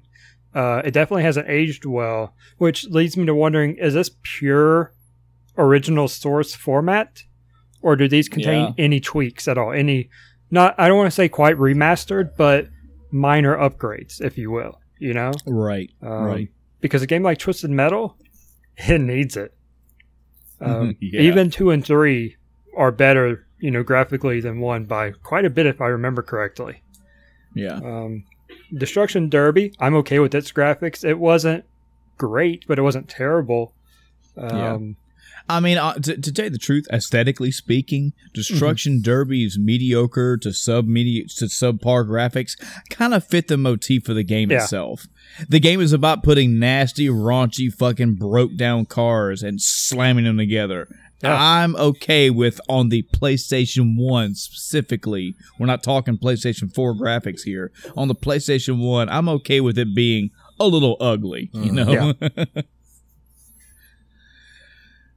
So there's the PlayStation Classic. I definitely was definitely wanted to get Chris's opinion on this. Full disclosure, I haven't bought any of these classic consoles. I think if I were to buy one, I would probably get the SNES one, but I live in such a fortunate age where, number one, I have my own Super Nintendo with way too many games anyway, and I just have the shit on my computer anyway, so the nostalgia is there. I get it, but nothing on any of those lists, especially this PlayStation, has made me go, oh, wow, this is... If there was a way... So this is another thing I'll say before I got to get into Chris's week. If a company doesn't want to go out of their way to have every game on there, I mean, again, if we're talking over 2,000 PlayStation ISOs, holy shit, that's a lot of space. I get that. But maybe give them do your work, developers, and get as many licenses as you possibly can. Make it to where you can get whatever you want. Have us pay $150 and let us pick our own 20. Somehow. I know that's way far and beyond. That's so much hassle. You'd have to probably buy the thing and then hook it up online and buy codes. I get it. Or maybe have different bundles. For that, they really already have like their PlayStation online library. I don't remember what they call it, but they have where you can pay X amount a month, and there are a lot of classic games in there. Yeah. And they have a lot of them. You can buy their classic versions. Don't know how the pricing is, but I imagine it's fairly decent. Probably like $5-10 a game, maybe, depending on what it is. So I think the availability's there. I think right now what they need to fix is the service itself. Not so much the games they're offering, because they offer a lot. They need to fix the service. That's my biggest complaint I've heard. I don't use it because I've heard all the complaints about it. Mm-hmm. But I've been considering it just because I keep seeing how vast the library is. Like, we're talking about the Persona games, and I'm like, yeah, if I had that service, I could go play, like 2 other games. I think like 3 and 4 I could go play if I had that service. Mm-hmm. Mm-hmm. But it sucks. So despite the truth of Adam being a guest and nobody cares, Damn. What's your quick over-under on the PlayStation Classic? I'm over it. And underwhelmed. Yeah. Highly underwhelmed. So, a couple of those games I can understand being on there. I mean, I know not everybody played Siphon Filter, but Siphon Filter was one of the big, Gabe Logan, the protagonist of Siphon Filter, was one of the big 3 spy dudes back in the day. If you read the gaming magazines and stuff like that, it was Snake, Sam, and Gabe. Yep. Unfortunately, Gabe was the first motherfucker to quit. Yep. So as soon as PlayStation 2 came out, he was like, man, I'm really not good at this shit. And I think he had 1 game, and it was like, yep, rip. And, Sam Fisher held on for a little bit longer. Then he petered out too. Actually, I think he's still got games coming out. I believe so. Yeah, maybe he's another one of those. He's kind of jumped over the hurdle of what he's typically known for. Yeah, I got that backwards. Snake's petered out before fucking Sam Fisher did. Yeah. Oh man. Yeah. But so when it comes to stuff like Jumping Flash and Battle Arena Toshinden, I can understand why that's there. Those are first gen games. I get that. It's like Warhawk. You know? Those kind of games are iconic. They're the first gen of PlayStation games. They were the games that separated the PlayStation from its competition. When you looked at like the 32X, you were like, man, that's 32-bit. And the PlayStation said, yeah, but that's 32-bit dog shit. Look at this. And Battle Arena Toshinden was going up against Virtual Fighter. The original ones. And it was winning. The problem I see is when you get back into there and you start looking at the other games in the library and you go, man, this is really, I mean, where is Street Fighter the game, the movie? Get out of town. Get out of the city. That's a PlayStation classic in my mind. All right. This is what happens when you give Adam the floor. All right. So Adam's totally not going to drop 100, neither am I. Damn. Chris, maybe. I already pre-ordered it. Oh, shit. Our pre-order when it was announced, and we only had 5 games. My Oh, condolences. yeah, that's right. You sure did. You did. Well, Chris, it's about that time. What you been up to this past week? The last thing I'll say about the PlayStation Classic, I was looking at the pictures they have on the website for it, and one of them includes the manual. And what stuck out to me is it has the lines pointing to what all the parts are, on the PlayStation itself. There are no lines pointing to the memory card ports. So those are just decorative based on that. Yeah. So. All right. Well, that's an up or down decision. I mean, it'd be cool to go put your own memory card in there and load up your saves, but if it's also cool that they're using straight virtual memory, so you don't have to fucking. How am I gonna fire up my awesome 1080 fucking cool border save and now I can't fucking do it? Fuck that whole console. All right. So, my week. Man, this has been a week for me. It's been a roller coaster. I didn't talk about it last week because it was fresh. And I was still waiting on news and stuff about it. But, so last Thursday, we get a call telling us to stop working. I'm like, okay. And apparently the contract, we just did a whole contract transition, changed companies and changed companies again. And so we get the call saying, hey, stop working because the contract was protested. Well, okay. The last contract I worked on was protested as well, and we were still working for the 3 months that was going on. So we're like, okay. So we stopped working. So Friday and Monday, doing nothing. Just kind of waiting to hear back. They're like, yeah, they're working on talking about stuff and figuring out, how to keep us working. And I'm like, all right, well, just let me know when I can do work again. And then Tuesday, the company calls us up and says, well, as of today, we're terminating you because of the protests. We can't keep paying you. Wow, God. Jeez. What? Okay. So what now? But we quickly found out, fortunately, that the company we worked for before they were awarded a different contract, and they were going to get an emergency extension to be able to cover us until the protest was over. It's a whole mess, and this is why I hate being in the contracting world. Despite how lucrative it is money-wise and how good some of the jobs are, the stuff on the back end, the whole contract thing itself is like, all right, this is a mess. Of course, it's government related, so of course it is. But I mean, do you work for Cyberdyne Systems or something? Are you making artificial life? Why are they protesting what you're doing? So the way the protest works is basically the government puts out a bid for people to work on a contract. Our contract is for a variety of programs. That's kind of why it was a little change up with this round of bids and stuff, because there were actually 2 different contracts that were being awarded to kind of break out one larger one that everybody was on before. So the first one was awarded to the company that got it. They started working. Everything is fine. As far as I know, they're good.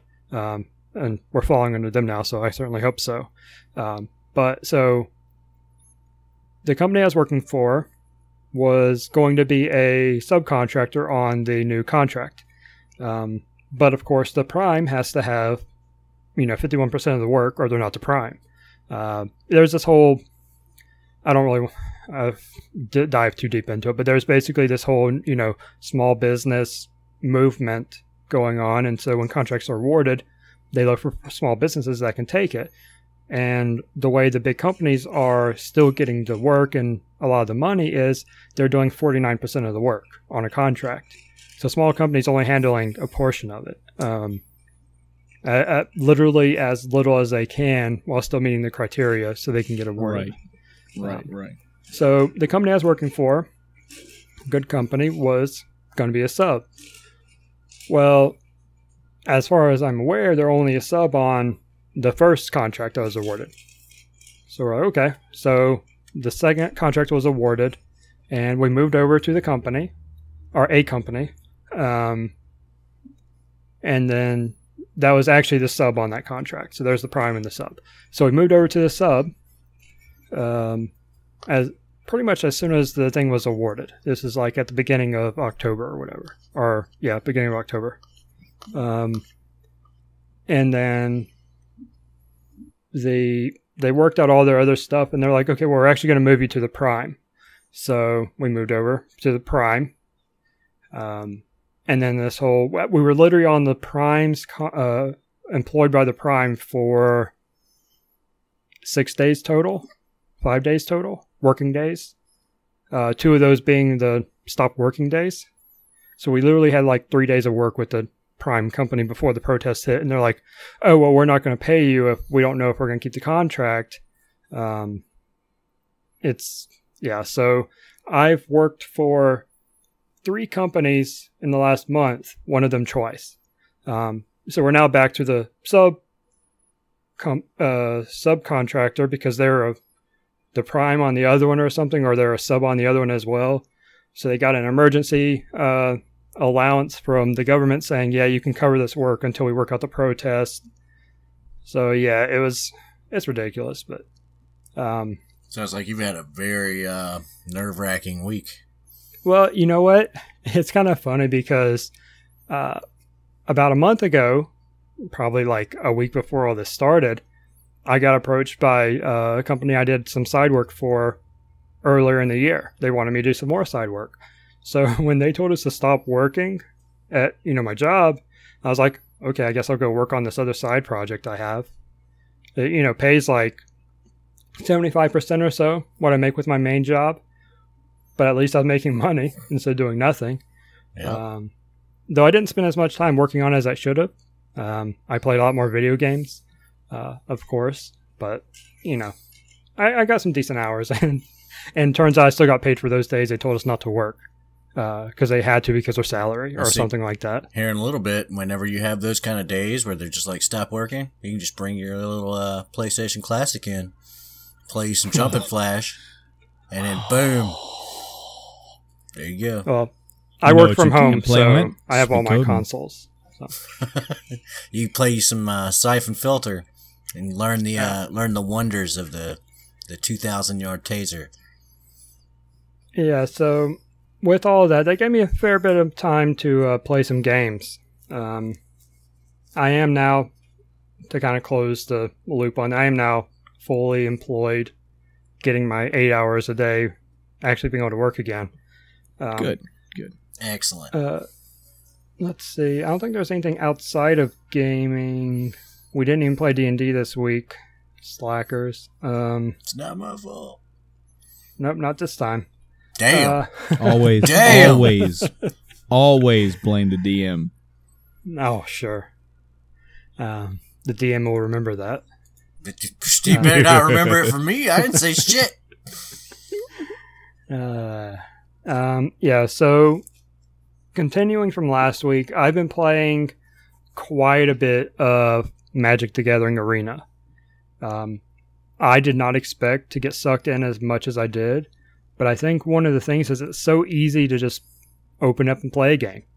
A game can last anywhere from a minute to 15 minutes, I think. I think the longest game I've had was probably 25 minutes, and that was a very interesting game that found me at, I want to say, my opponent had 40-something health, and I had 7.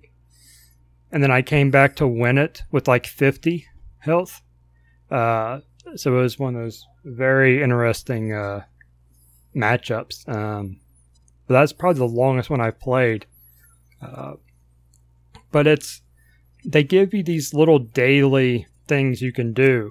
And that kind of keeps you going. It's like, okay, well, a few more wins and I'll get another reward, Or if I do X amount of stuff, I'll unlock something. I don't even have to win the games to get rewards. They're using that free-to-play model. Yes, it is free to play, and you do have options. You can buy stuff, but you don't have to. If you play for, I think it rounds out to being exactly a week, doing the main daily. You get a deck a day, And on the 7th day, they unlock all the rest of the decks that are part of the starter batch. Mhm. So at the end of a week, you end up with, I want to say 14, 15 decks, all free cards Nice. that you can do what you want with. When you get a deck, all those cards are part of your collection, and then you can build decks with those cards. Just like you would buy a normal deck and with physical cards. There are weekly quests and then daily quests. They're kind of broken out into, once you get past the first week has those extra deck quests. Those go away after the first week. Nothing replaces them, but you have basically 3 other slots to accomplish. The weekly is you get a pack of cards at 5, 10, and 15 wins, which isn't that bad. Even if you suck like me, it's not horrible to do. And you're getting a pack of cards at those intervals, so that's cool. This sounds a lot like the model Blizzard used for Hearthstone. I'm having a hard time remembering because I played it and I was very frustrated that I couldn't get more cards. So they might have added on to it and made it easier to get into. Mm-hmm. But Hearthstone felt very pay to play to me. Even though it's a free to play model, it didn't feel like it when I played it. And I ended up dropping out and losing interest because of that. Yeah. I might need to go back and try it, especially now being more interested in Magic now. Mm-hmm. It might be worth me going back and revisiting. Yeah, there's a lot of stuff. I remember when I first started out playing Hearthstone, I had to do a lot of the solo content before I broke into the online stuff to kind of build up you have the standard cards and then you have the basic cards, but the only way to get the basic cards is to actually let them walk you through the tutorial and be like, okay, beat this guy using only these cards. Yeah, I did tutorial stuff. Yeah, and once you got through that, then it was all about building up your deck. And you'll get absolutely crushed in ladder if you don't have a developed deck to build off of. And that's kind of what I really liked about the Magic game is because they give you useful decks. Like when you first start, you get to choose essentially an elemental deck. Meaning it's let me rephrase, a mono element deck, I believe is a proper terminology for it. So I started out with the green deck. Because I'd seen it used a little bit, and I was kind of more familiar with those cards. It looked okay. Or no, actually, I didn't pick the green because I watched that played, and I relied too much on the big, heavy mana costing bombs. I think I went with red first because I was like, all right, instants. I'll just burn my opponents as best I can, and not have to worry about as much mana management and trying to build up to these bombs. I'll just removal, direct damage, etc. Mm-hmm. And that was a little rough. But as soon as I started getting the daily decks, those were dual element decks. So I think it first unlocks a green white deck or something like that, whatever. A Saproling deck and all these other decks. It wasn't until I unlocked the black-white deck that's basically a lifesteal deck that I started actually winning. It took me a week, but I finally battled my way out of Bronze 4, the lowest rank, being technically negative because it took 4 games to get any progress on the bar. I finally made it to Bronze 3. Good job. I've stayed there. I've stayed there for now 4-5 days. It's all about the small. You got to claw your way up to the top. And I'm like halfway through Bronze 3. I win some, I lose some. I've got about a 50% win rate, I'd say. But I'm only if I use this black-white deck. Yeah, if I use any other deck, I get murdered. I could probably use the Merfolk deck and do okay because that deck's OP as hell. But I like the black-white deck. I like the lifesteal and seeing my hit points go up to 50 before my opponent finally gives up or I crush them or something. Mm-hmm. Or making them drop to negative 40 just because of the pure amount of damage I can do in one turn. Oh, yeah. It's so fun. And I don't know if after playing this I could go back to a Hearthstone model. See, Hearthstone's model is card synergies. You want to see how many card interactions you can get. You want to chain them together. You want to make them interesting. they have different things. That Blizzard actually just killed like 4 of my fucking decks the other day. With they put out 2 nerfs, and they nerfed one which was like a mage basic card. Okay, and it was a 1 mana, 1/3 that gained 1 attack power every time you casted a spell.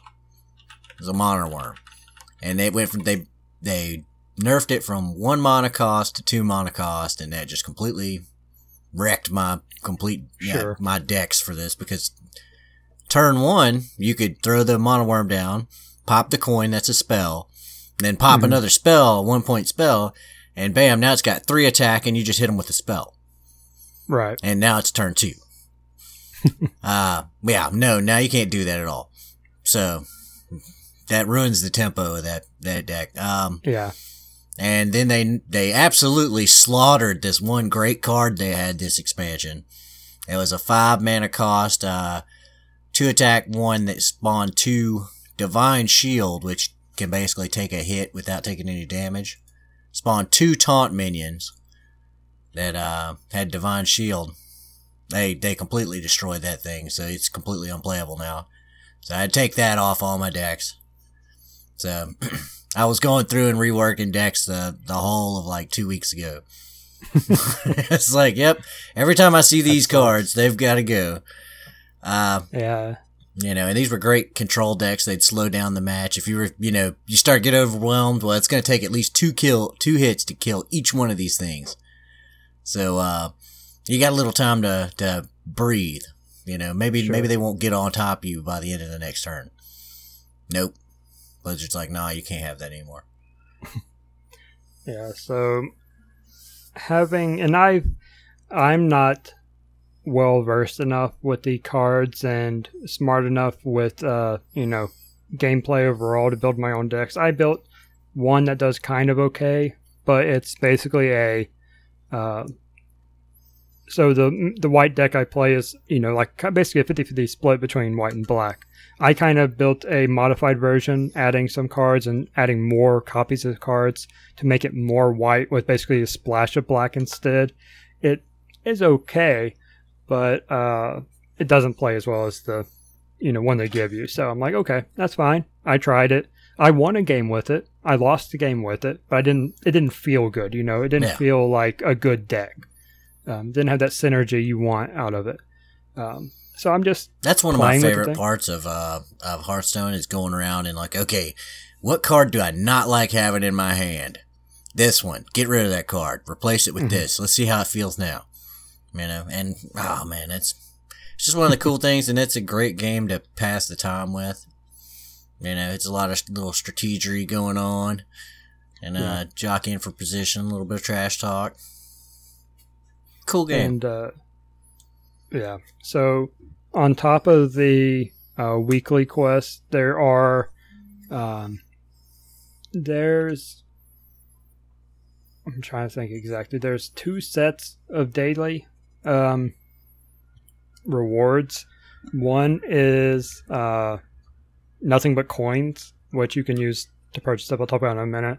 And the other is coins and cards. So basically, it alternates. I think the first 2 are coins. It's like 250 coins and 100 coins, and then it's a card, and then it's 100 coins, and it's a card, and it's 50 coins. It starts going down in coins, but you basically get a card every other time, and it's a random card from whatever. I don't know what the source of those cards are rewarding. I haven't actually paid enough attention to it, but they're cards, I'm playing against and I'm playing with and stuff like that. So they're relevant cards, but again, it's costing me nothing to do that. And that's up. The card and coins are 15 per day for wins. So you get 15 rewards per day.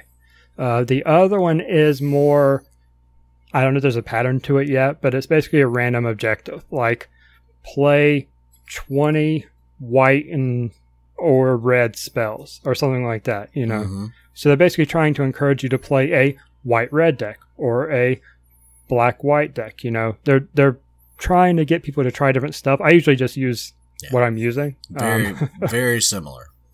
Very similar. It sounds really awesome though, because I'm glad Magic was the premier card game, and Blizzard actually beat them to the punch getting on, a mobile platform or whatever. And I'm glad that Magic now has their, the OG card game has its own really awesome game to go along with it. Cause that was a spot in the market that needed some competition.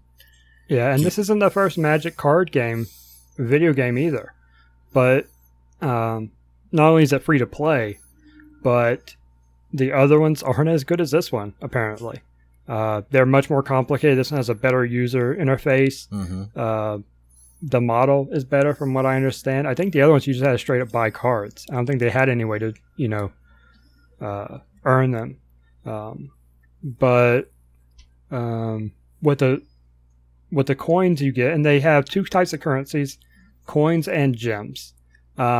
With coins, the most basic thing you can do is buy a pack. 1,000 coins, which I think you can make like 1,500 per day. Mm-hmm. So you can get a pack of cards a day if you do all your dailies, which I've done multiple days, just playing casually.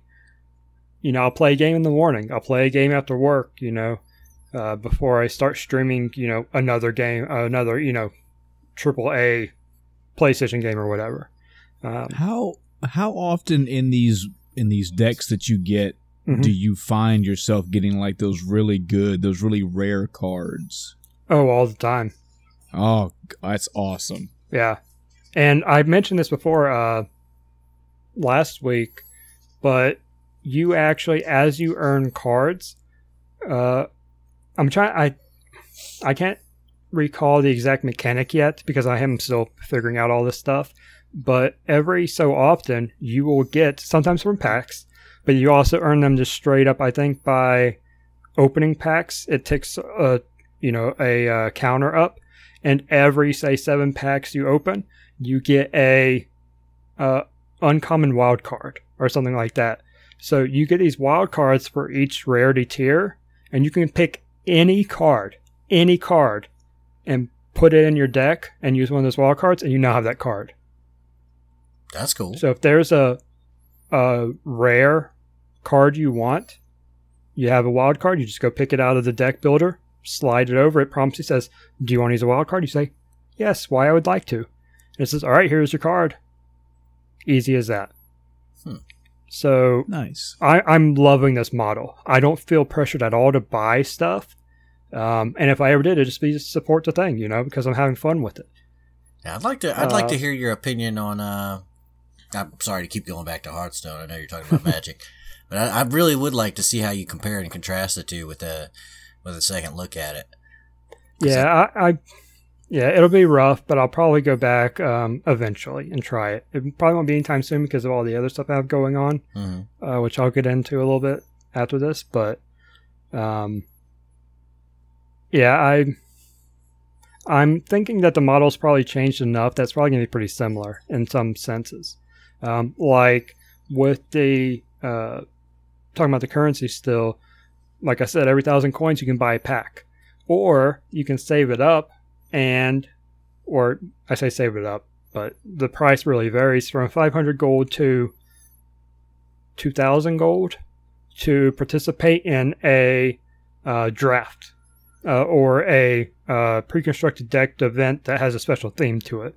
Like right now, there's a one that only costs 500 to enter, but you can only use cards that are common ranked. You can't use anything above a common ranked card in a 60 card deck. You pay 500 coins, you're allowed entry, you play until you lose 2 games, and depending how many you win, you get a reward. Up to, I think it's typically like 7 wins as the max. So if you, I want to say 4 or 5 is a break-even point, and then after that you're actually making profit back. And you'll actually, on some of them, earn gems, which can also be used to enter these events. And gems is kind of the pay-to-get currency, but I have yet to see something that costs gems that doesn't have a coin equivalent. So there's nothing like locked behind a paywall that I've seen, which is great. I love that. If you're going to have a pay-for model, have a free version as well, I'm good. Yep. Sounds awesome. Yeah, I have no idea how much time I've put into this game because I've only streamed 2 hours of it, but I probably played 30 hours of it because it was 15 minutes here, man. 30 minutes like there. You get It's lost like we in discussed the zone. before. It just seems to be something that game companies are not getting on board with. Like, give me a way to track my time. Come on. This needs to be a standard. Yeah, and unfortunately it's not on Steam, so I don't get that tracking. Yeah. Um, I don't And know if also, this is a beta. I mentioned that last week, but Adam, this is a beta version of it too, so that's cool. it's only going to get better. You know, it has some minor issues like the matchmaking and the whole rank thing. Like I was talking about last week, I believe I was technically negative on the back end because I would have to win 4 games to see any progress. So that needs some work. But I was pleasantly surprised that as soon as I got a loss on Bronze 3, I didn't drop to 4 immediately. I went up a fair amount and then I dropped a little bit, went up a little bit. It seems more balanced after getting out of 4. Even though I started in 2 and had 1 loss, I went to 4. So that was whatever, Mm-hmm. But so that needs some work. But overall, I mean, solid design, solid UI, everything. So another beta, talk a little bit more about this week, is the Fallout 76 beta. I played just over 2 hours of it in the last week. I think it was Saturday's window I played. I skipped Sunday because of a different game I was playing, and I know this week they have a lot more windows and actually extended one of them because there was an issue where people were having to reload the game. So they extended the window to be like 8 hours for one of the days. So people can have a lot more time to play, which is great. Good on them. It's a beta, so they didn't have to do that. But good on them. So the big takeaway from this week's Fallout 76 beta experience was I had my first PvP interaction. Uh-oh. So I'm wandering around. I've had nothing but positive experiences with players, no PvP, all, kind of co-oping, working together, or just ignoring each other, basically. Shooting enemies if we're both there, I mentioned last week that corpse loot is shared. I don't know if that's 100% true. Because I'm fairly certain now I've seen someone looting a body, but when I went back to it, it still had stuff on it. And it's not stuff that you would want to leave, Yeah. So I don't know if there's some... I feel like it's kind of an in-between. I think there's a chance you'll both get loot, or a chance, one of you will and not the other. I don't know. I'd be curious to actually look online and see if someone's determined how the loot works, but I do know container loot is separate. World loot is separate. Just enemy loot has this weird, possibly shared, possibly not, it's possibly in between thing. But that's most of my interactions with other people is, hey, we're being attacked by ghouls, we're doing an event, we're doing whatever. Not talking to each other. I didn't use the voice chat at all during this whole thing. Because I don't want to listen to people online. I'm sorry. I don't. I hate in-game voice communication outside of like MMOs because it's just so toxic and worthless most of the time that I didn't even plug my headset in. 10-year-old screaming profanity at you. Yeah. I don't want that. So I just no audio. So I was exploring a new area. One of the main quest lines wanted you to go here, but I'd been doing side stuff halfway across the map, just exploring and testing stuff out. So I walk in the building. There's another guy wandering around. I hear his footsteps, and I keep stopping because I think it's a bad guy. And I'm like, okay. I see his name, like, okay, it's just that guy. So another guy walks up, and I'm looting something or whatever, I just killed an enemy, I think. And all of a sudden, he shoots me. And I'm like, okay. Earlier on, I had been shot at, but it was before level 5, which meant PvP wasn't a thing. They didn't damage me. They couldn't PvP me. So I just ignored and moved on. Well, knowing at this point I'm level 7, PvP is enabled, I turn around and draw my gun, and sure enough, he keeps shooting me. So I start shooting him. He turns red. Now he's an enemy, PvP is enabled. Because the way it works is that the first shots on someone don't do as much damage to give that person an opportunity to kind of determine if they want to participate in PvP or not. Because if like someone's super over leveled, you're going to turn and run. Yeah. And I remember Adam them making a point about this at the conference. They were like, "Yeah, that your first shot's gonna yada yada yada." It's cool to actually hear that you see it in action now. Yeah, because if you turn and you're back and run, and someone shoots you in the back and kills you, they become wanted on the server, and they're a target, and they show up on the map and everything for other people to go after. So I turn around and shoot because the guy's like 1 level, 2 level. No, he was 2 levels higher. He's level 9. I was level 7. Distinctly remember that because I was trying to find him afterwards.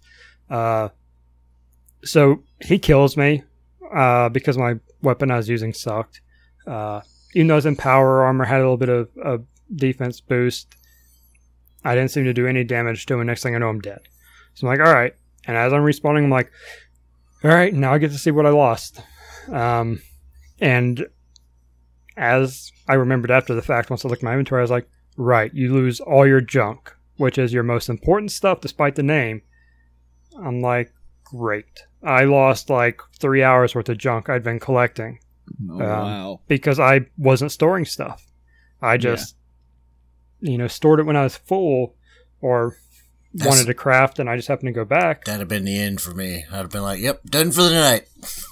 Yeah. Going to bed. So I was like, well, that sucks. Because I went back, and I realized that once I went to a workstation, it really hit when it's like, yeah, you don't have the materials to craft anything. And I'm like, yeah, that's right. All this stuff I had, I just collected so much stuff outside this building. So I didn't even have a chance to drop it off, really. But I went back. So what really kind of annoyed me, and not sure exactly if I'm right or not on this, but it seems like after, like right away, when you respawn, it says, do you want to get revenge? I hit yes, and it made my little quest, my current quest, going after him. Right. But that seemed to go away really quick.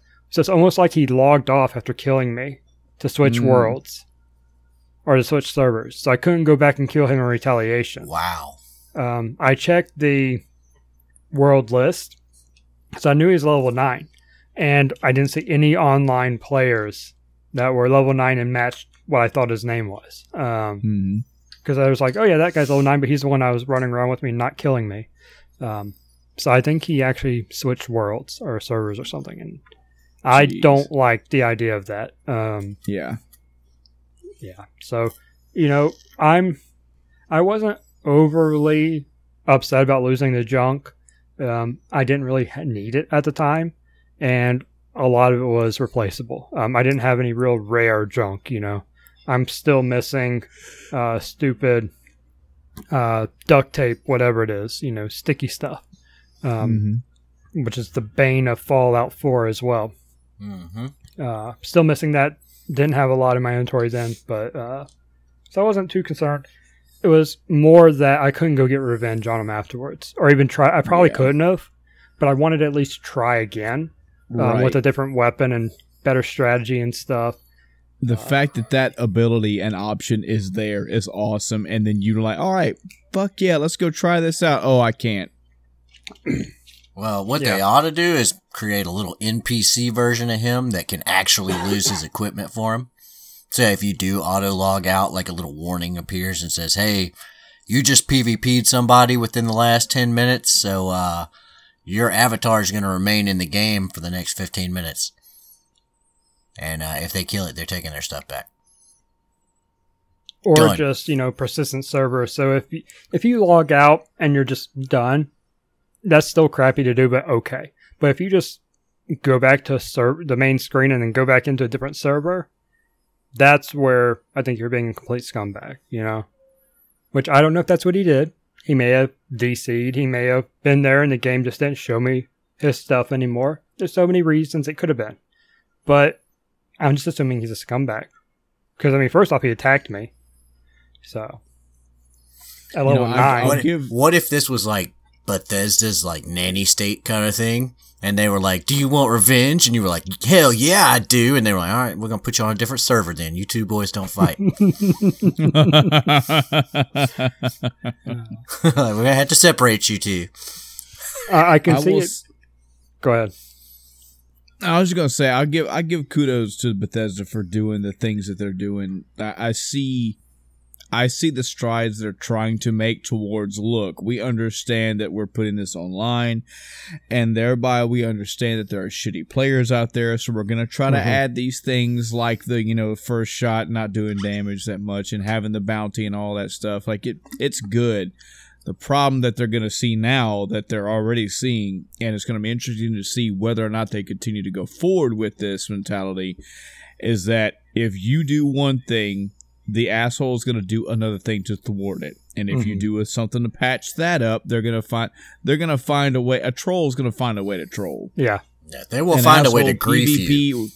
Yeah. Yes, a griefer's going to grief. They're going to find ways around this to do this, and it does not matter if it takes half an hour out of their life to make it to where, no, I fucked Chris's game up, and I'm good, and I've just got to do all this other wonky walk around bullshit to make it where I get away with it scot-free. They'll do it. So, hats off to you, Bethesda, for trying to meet this challenge head on and go, yeah, okay, we're not dumb. We know these griefers exist. We know this shit exists.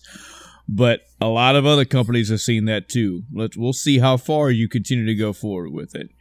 Yeah. Yeah, I still like the idea of the persistent avatar within a window after you've PvP'd. Mm-hmm. Or done any, and when I say PvP, I mean like violence against someone's property. Yeah. So if you stole something in the game, or if you shot at one of their turrets, or shot their dog, or something like that, then you've got a little cooldown period before you can log out safely. And I think that a good idea would be, okay, you have like a bed or a base or something like that in the game, then the little avatar should just start beelining straight to that. And, 15 minutes or when they reach the base, it ends. You know what I mean? And I think that would be a fair way to do it. The only other way to do it is persistent server, but I still see people logging out. Even if they just go, I'm going to take a 15-minute break to go eat a burrito, and he'll have cooled off by then and forgot about me. Yeah, my biggest takeaway from playing the beta in general is that most of my enjoyment of Fallout 76 is going to be on a private server. Yeah. I'm going to play with friends. I'm not going to PvP. Probably, period. That's just not a part of the game I'm interested in. I mean, some of the mechanics seem cool, like in-game PvP type stuff, but not just random killing each other on the map for no reason, If you want to do base invasions, that's a whole nother thing. That's totally cool as long as, you're not like raiding a level 2 person or a level 6 person, I guess. Welcome to Rust. Fallout Rust. Yeah. Yeah. So, but overall, it felt like more Fallout 4, which I enjoyed. Say what you will about the game. A lot of people don't like it, but I enjoyed it. It feels like more of that with a little bit on top. I talked about last week. I like the card perk system. I think that's an interesting way to do it, and it works from what I've seen so far. Everything else is kind of the same. There's a little bit more crafting. There are some quality of life changes to menus and stuff like that to make them a little friendlier. I still don't understand why Y is jump, on a Xbox controller. Makes no sense to me, but sure. Going from Assassin's Creed Odyssey to Fallout 76, I was like, oh god. And then I went back, and then I went to Spider-Man, and I was like, my brain cannot keep up with these controls. That reminds me of going between, what was it? It was Metal Gear 5 and The Witcher. Yes. You and I had the same experience almost at the same exact time. It was so horrible because they both have a horse, and the horse controls are absolutely the antithesis of each other.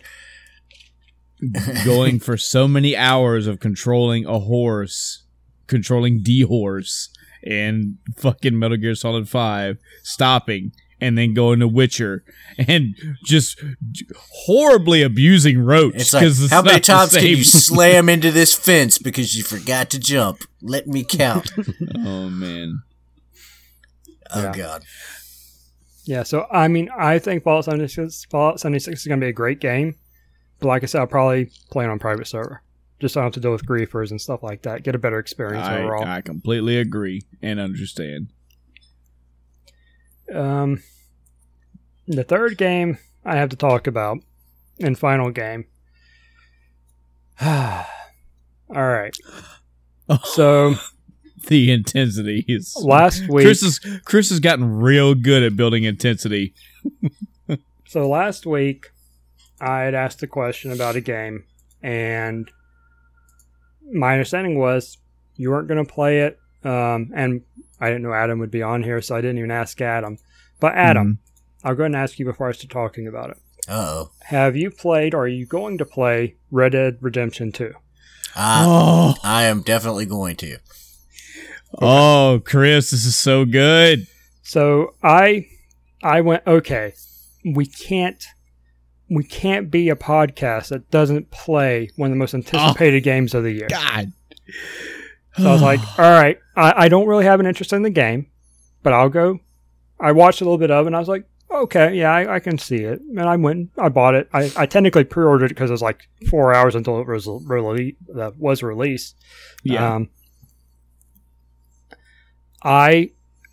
So here's my summary. Here's my bottom line for you before I even talk about it. Okay. When we talk about games, when we look at other Game of the Year awards, next month or whenever they are, in December, we're going to see Red Dead Redemption 2 on there. Oh, however, definitely. I will not be one voting for it. Oh, okay. Man. Surprising. This game, right now, is currently top of my most overrated game of 2018. Wow. Wow.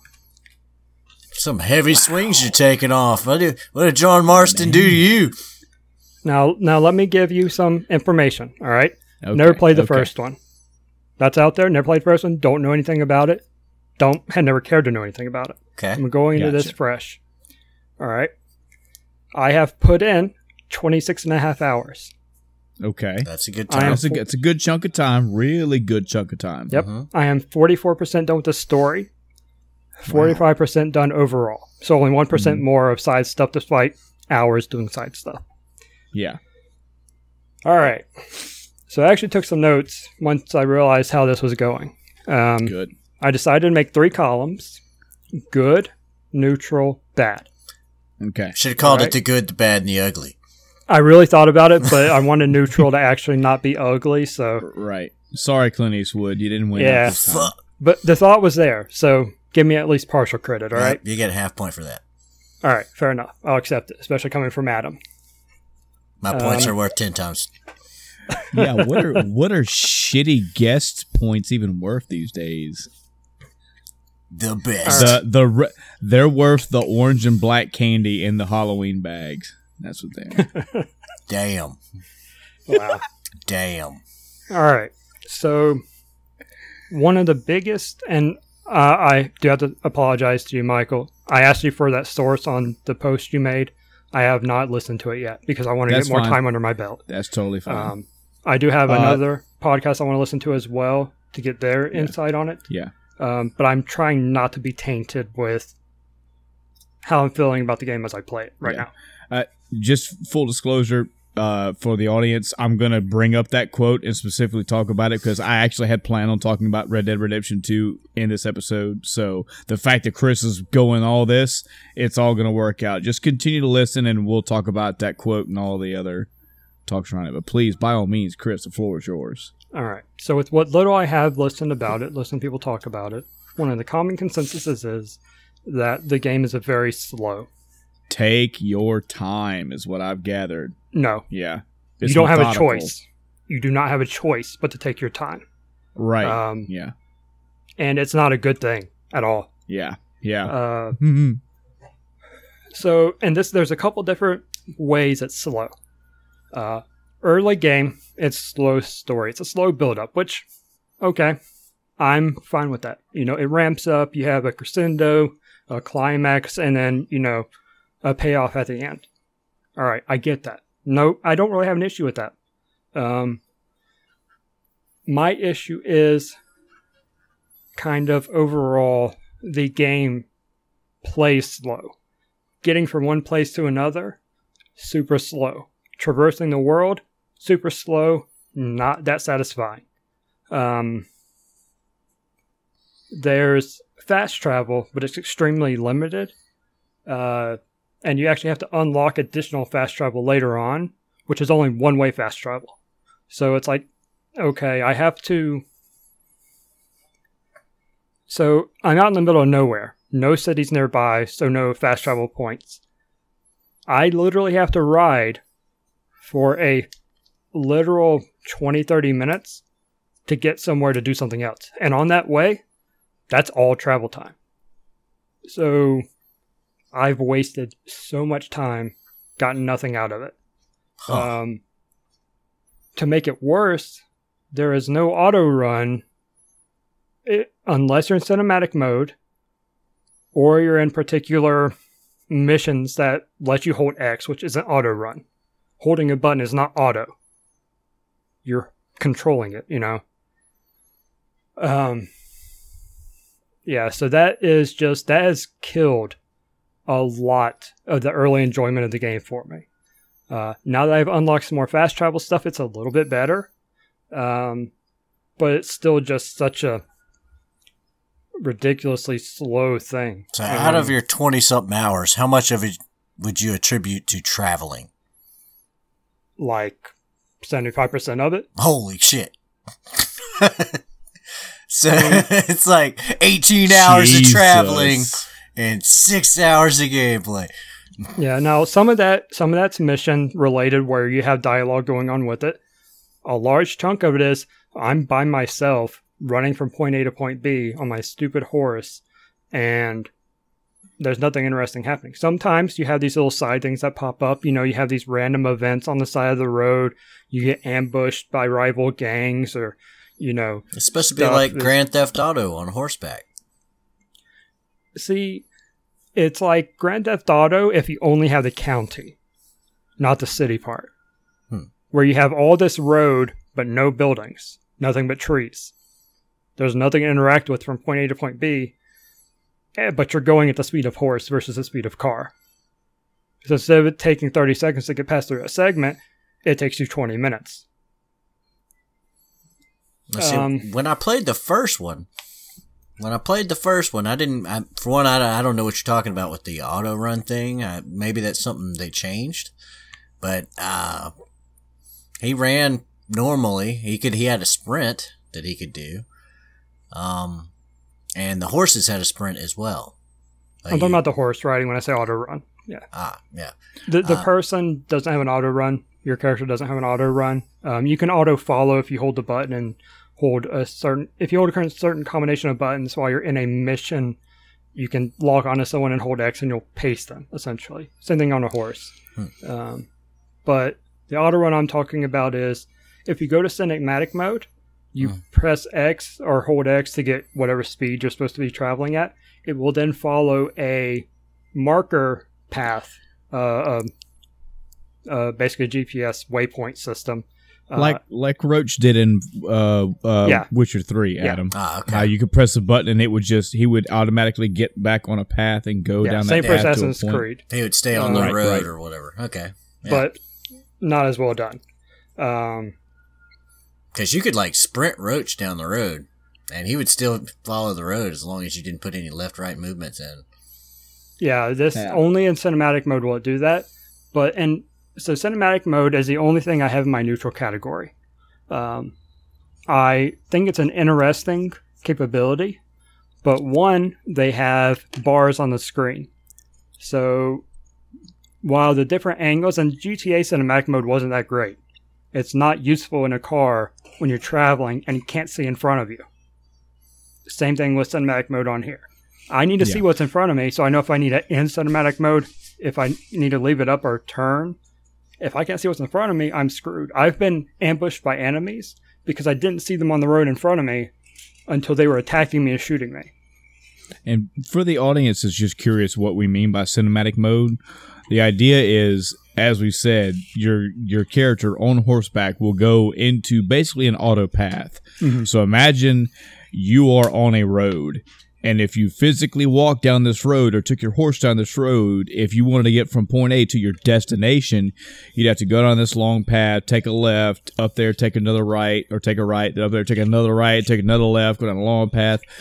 With cinematic mode, if you hold a button, your horse, one, will automatically just go down that path. But the important part, what the cinematic part means, is the camera will start shifting and moving and take different aspects. The idea is to take the time of day, to take the scenery, to take certain points of interest and focus on them instead of just the camera behind your character. Right. So it's almost like watching a cinematic / movie version of your travel.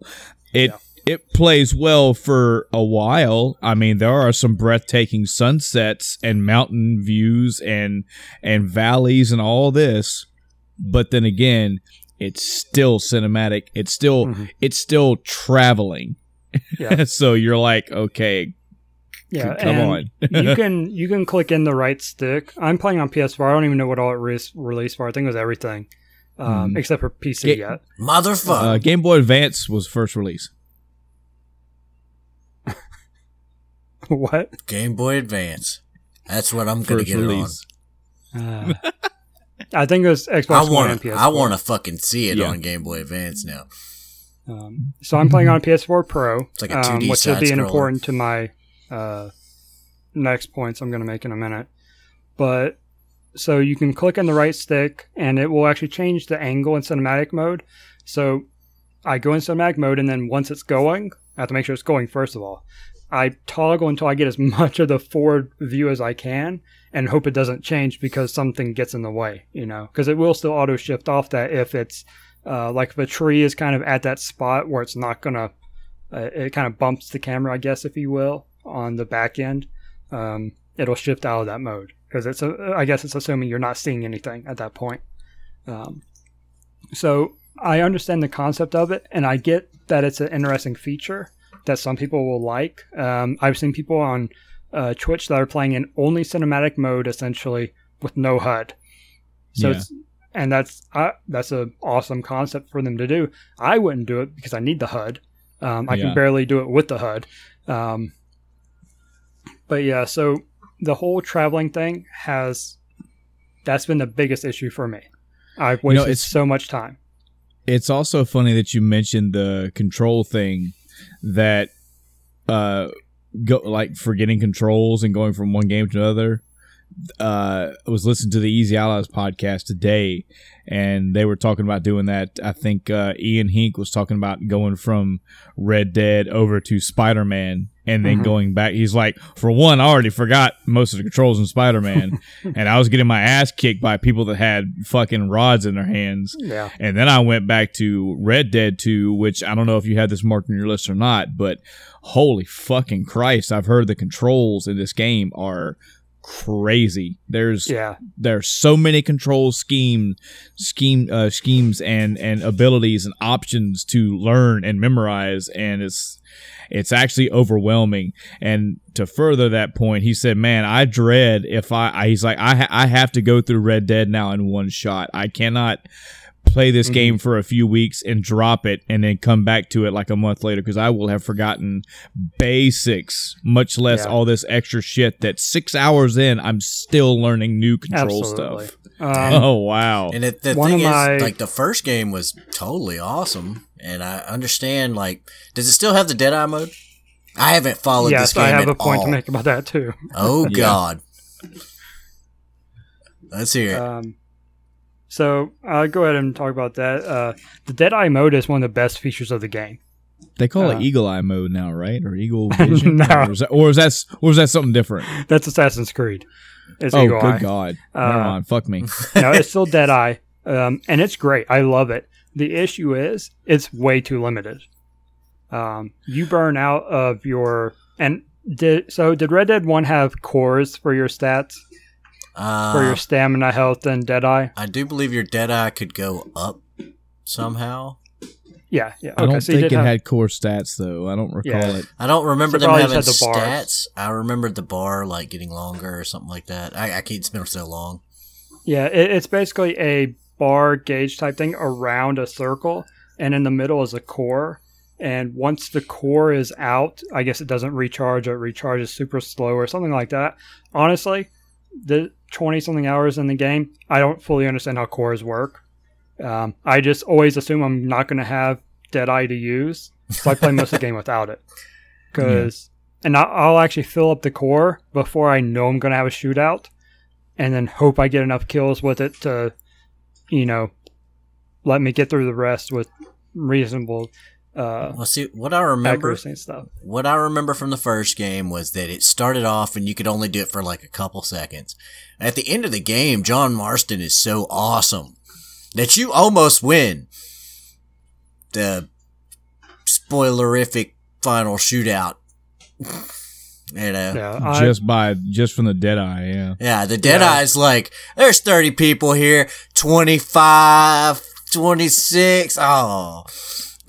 Yeah. I mean, and my stat is going up, so I do get to use it more and more as time goes on, but still more in comparison to 5 seconds is 6 seconds, it's still not a long time. I'm still screwed for the rest of this, 40 enemy encounter. I love the system. It's great. I love getting those headshots, especially once you can manually mark, because it's weird that they even start out where you can't manually mark. Basically, the way it starts out is when you hover over an enemy, it puts X's on them. Same way as long as you're hovering over them. Same way it worked in the first game. Now, later on, you hover over them, it doesn't mark unless you press, the R1 button. Yeah, and then you begin to be able to shoot their hands or their kneecaps or their shoulder or their head. Yeah. So it's a great system. I love it. I just need more of it. If I had more of it, that would be so much better. Yeah, I remember because in the first game, you'd be like, oops, I accidentally put 6 shots in the first dude. I'm going to have to reload before I get to the second. Because, you swooped over him for too long and 60 X's appeared on him. Yeah. Yeah, that was... I basically didn't use it early on because of that. And that seems to be a common theme amongst what little I've heard other people say. I want you to clarify something for me, Chris, because I don't have the ability right this minute because we're recording to go back and listen. But I think I heard it was either the Easy Allies or the Two Best Friends. Remember, all the major everybody's talking about this game right now, mm-hmm. so stories are getting mixed. But I think it was Two Best Friends. I think Pat was talking to Wooly about how the Deadeye works as far as hunting goes. He's like, all right, so you pull up Deadeye and you find an animal's tracks on the ground. And then... That's a different mode. Okay, is that the Eagle Vision thing?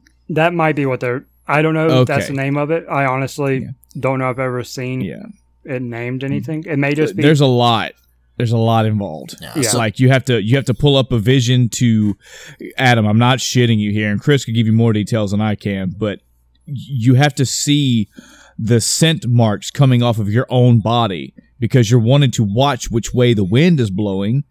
Because if the wind is blowing your scent to where the deer tracks are going, that means the deer is going to smell you and get away from you. So basically, you have to tracks.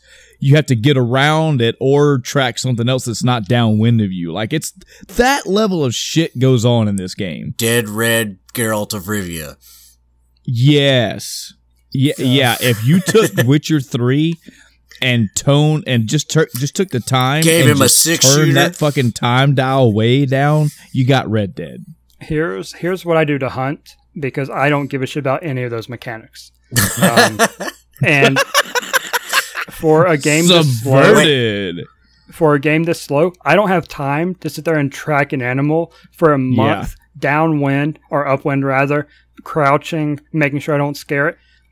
Someone in a Twitch chat made one single comment that changed my Red Dead hunting life.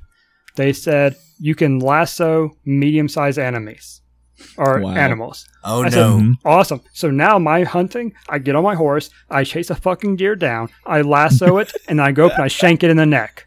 Because you know what? Wow. Not only did I ignore all those other mechanics about wind and bullshit, but I also don't ruin the pelt, which is a stupid mechanic. I know I've told you this before, just offhandedly when we were talking about something else, but I want to know if you tried it. Yes. Did you lasso the fucking puma? Yes. Oh, wait. Say that one more time? The fucking puma. Did you lasso the goddamn puma? Nah. Damn it. You find a mountain lion, you lasso it, and then you quit the game before you fucking put it down. Okay. It's the coolest shit ever. He's like, oh, I done fucked up. I want to tell you this, Chris. I'm sorry, Adam, because I thought about you the entire time I was watching this. So one of the gameplays that I have watched was Giant Bomb. They did like a 2.5, 3 hours, some crazy long playthrough of it. They made it a point. What they were asking, they were taking a chat poll and saying, hey, if you guys, we're just going to play this game. We're not going to do any story stuff. We're just going to fuck around in this game. So in the chat, if you guys, and mind you, this is Giant Bomb's chat, so there's like 17 billion people in this chat.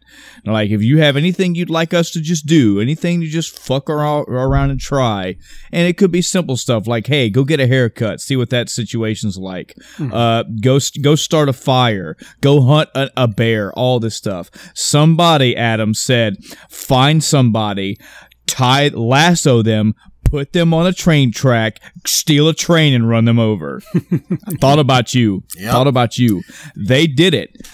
So they made this, the people in chat made this question or the suggestion after for one, they got to steal a train.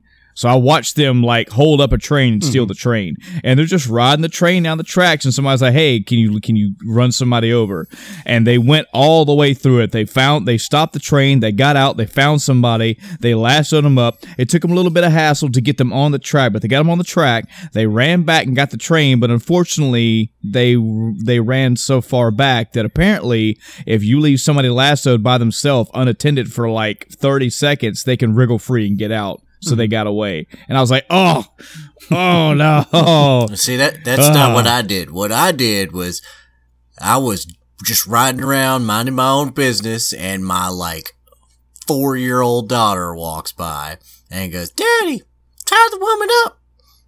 And I was like, okay, well, I can do that. That's what I mean. This is That's why I thought about you. Yep. And then she goes, "Daddy, put her on the train tracks." And I was like, what? And she looked at me with the evil grin. Yep. And then she started rubbing her hands together like, yes, this is my thing. So apparently you can do that in this game too, just higher detail. And it gives you an achievement. Oh wow. Yeah. I forgot that part. So, yeah. There you go. There's your 2 things to do when you get back in the game. Yeah, sure. I'll do those at some point. I'm gonna hit some more points on my list. That's fine. That's fine. So, graphically, the world looks great. It is a pretty good looking game. And I did say I'm playing on PS4 Pro, so my next comment, keep that in mind. The world looks better than the characters. There are a lot of cutscenes where the characters look pretty good, but then there are others where they look like PS3 game, models. Wow. There are that may be an exaggeration, but I'm playing on PS4 Pro. I shouldn't be seeing these differences. I shouldn't be going, this doesn't look like it belongs in a PS4, game. Chris, you're just gonna spit in the face of those people that worked 100-hour work weeks. I don't know how you can tell the difference between a PS3 and a PS4 game. Yeah. I should go back. I tell you what, I'm gonna maybe if I'd have to actually take a look because I really, when I think of like I think the last big jump was 2 to 3, wasn't it? 3 had some pretty photorealistic people. 3 was pretty good. I can agree with that. It's not a literal comparison. Okay. But if I'm not too lazy, I might actually go back and I was seeing it in my gameplay today, which I was streaming, so I can go back to my VOD and actually take a couple different screenshots and put them side by side from the same game, the same session, the same characters, and go, these don't match up. Damn. Or these characters look great, these look terrible, and they're all, up in your face, I'd say main character type situations. You should take it and you should edit it and you should put Chris Redfield from Resident Evil 1. This blocky, faceless body. So I can agree with you, Chris. I can even see what you mean from the gameplay that I've seen. Mhm. I kind of got the same vibe when I played like Grand Theft Auto 5. You know, like the character models and their animations, I could see how they were going for more realistic looking people, but the graphics themselves didn't match up. Whereas I can get in my car and holy shit, that car looks phenomenal. Yeah. And as I'm driving down a street in wherever 3 places I am, like a housing complex looks wow, fucking great. And then I cut to a cutscene. It's like, your animation is top notch, but your actual character animation is a little off. yeah, so like in Red Dead, the trees look great, the grass looks great, the mountain scenery looks great, but then you put the characters in front of it, it's like those don't match, and even character shots from one to another don't match, and it's not consistent, which isn't good. But it's not a huge thing for me. You know, That doesn't I didn't sound like complain something about they'll patch Andromeda, out. so it's not a deal breaker for me by any means. Yeah. Like the stuff you said about the travel and the stuff you said about like the meters and stuff like that, if that was poorly received by the community, they could make some minor alterations and patch that kind of stuff out. But when you start talking about character models, oh nope, that shit's not gonna fucking change. I'm gonna tell you, and again, this is only coming from somebody all 3 of my major networks I've either watched gameplay and or listened to the reviews. And I want to say I think Two Best Friends made this quote. I think Pat made this quote, is that this game is not meant to be a straight solid video game. This is a slow-paced cowboy simulator, bar none. It is designed, the gameplay itself is designed to look, we're taking a lot of those conveniences that you know in games. We're taking out those 2 and 3 button presses, and you're going to have to do stuff. Like I watched on a Giant Bomb where he was like, look, this is everything I have to go through when I want to brew like a potion or do an alchemy kind of thing. And he's like, okay, all that took about 25 to 30 seconds. That was one. Now, in any other game, I could just set a quantity. I want to make 5. Nope. You got to do 1 and then do another and then do another. And he's like, look, if I want to cook food, I got to do this and then do this and then do this and then do this. Now I've cooked 1 piece of food. If I want to cook another piece, I got to do this again. And then this. It like Talking about Kingdom Come. Yeah.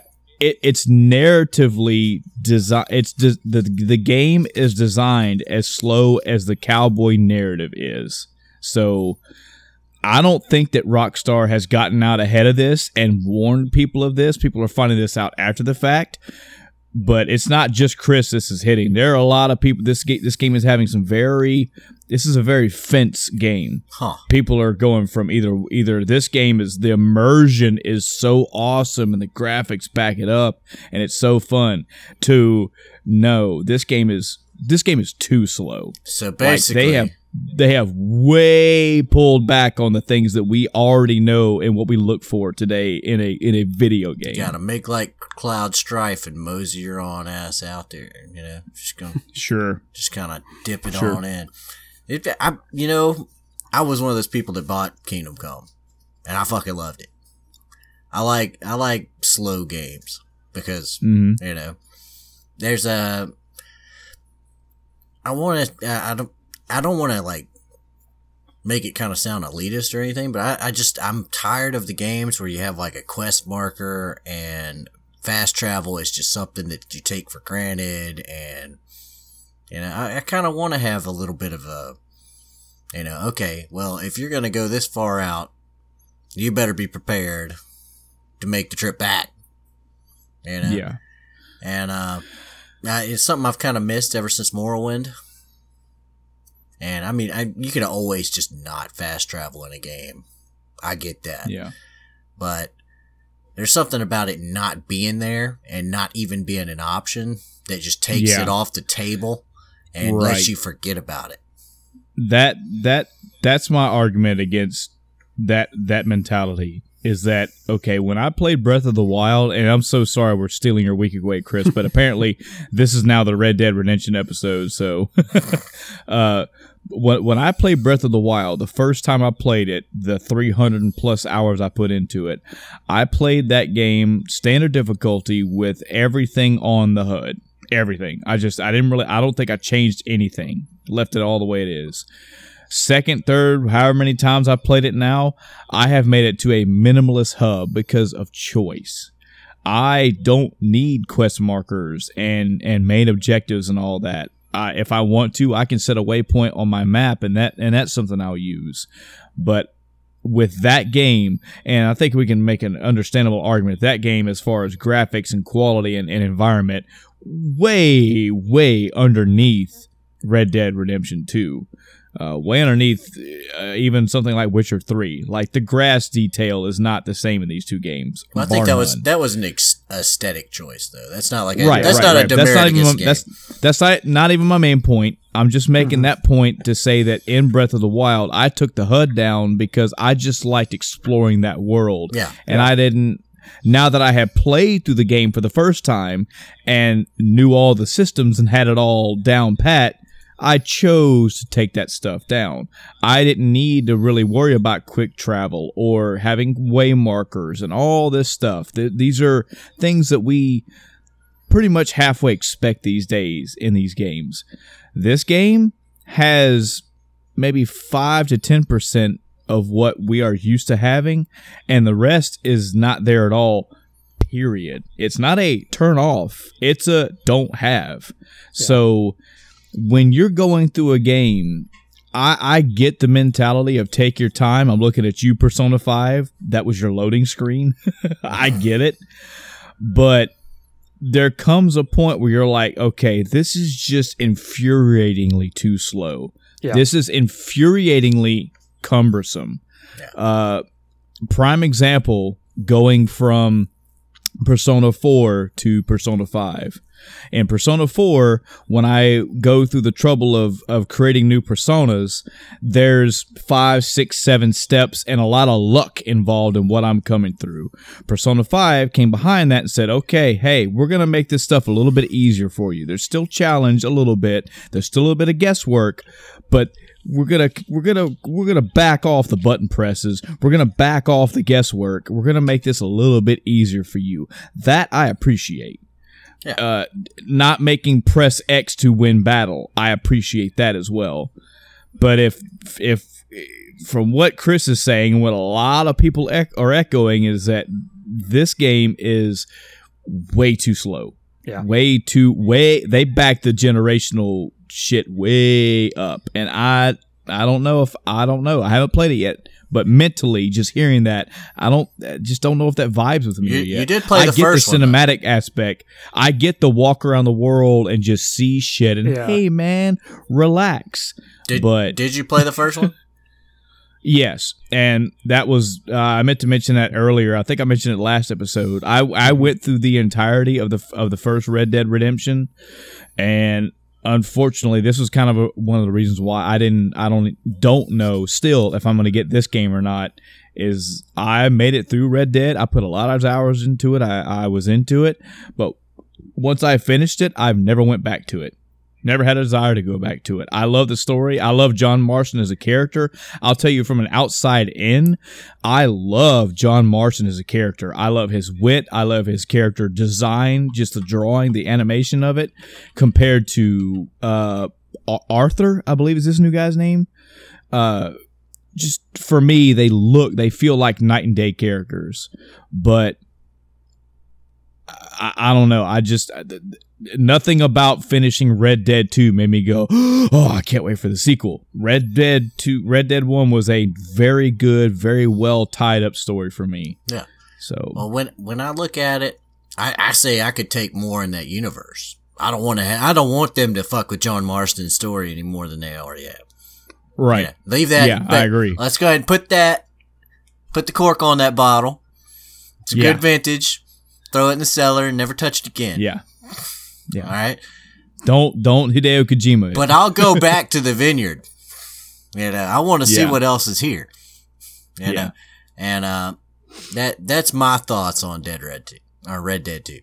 But I would definitely like to see more. That's what's got me hyped. I don't mind. And if they've changed the pacing from the first game, I think that was a mistake because I think the first game got it right.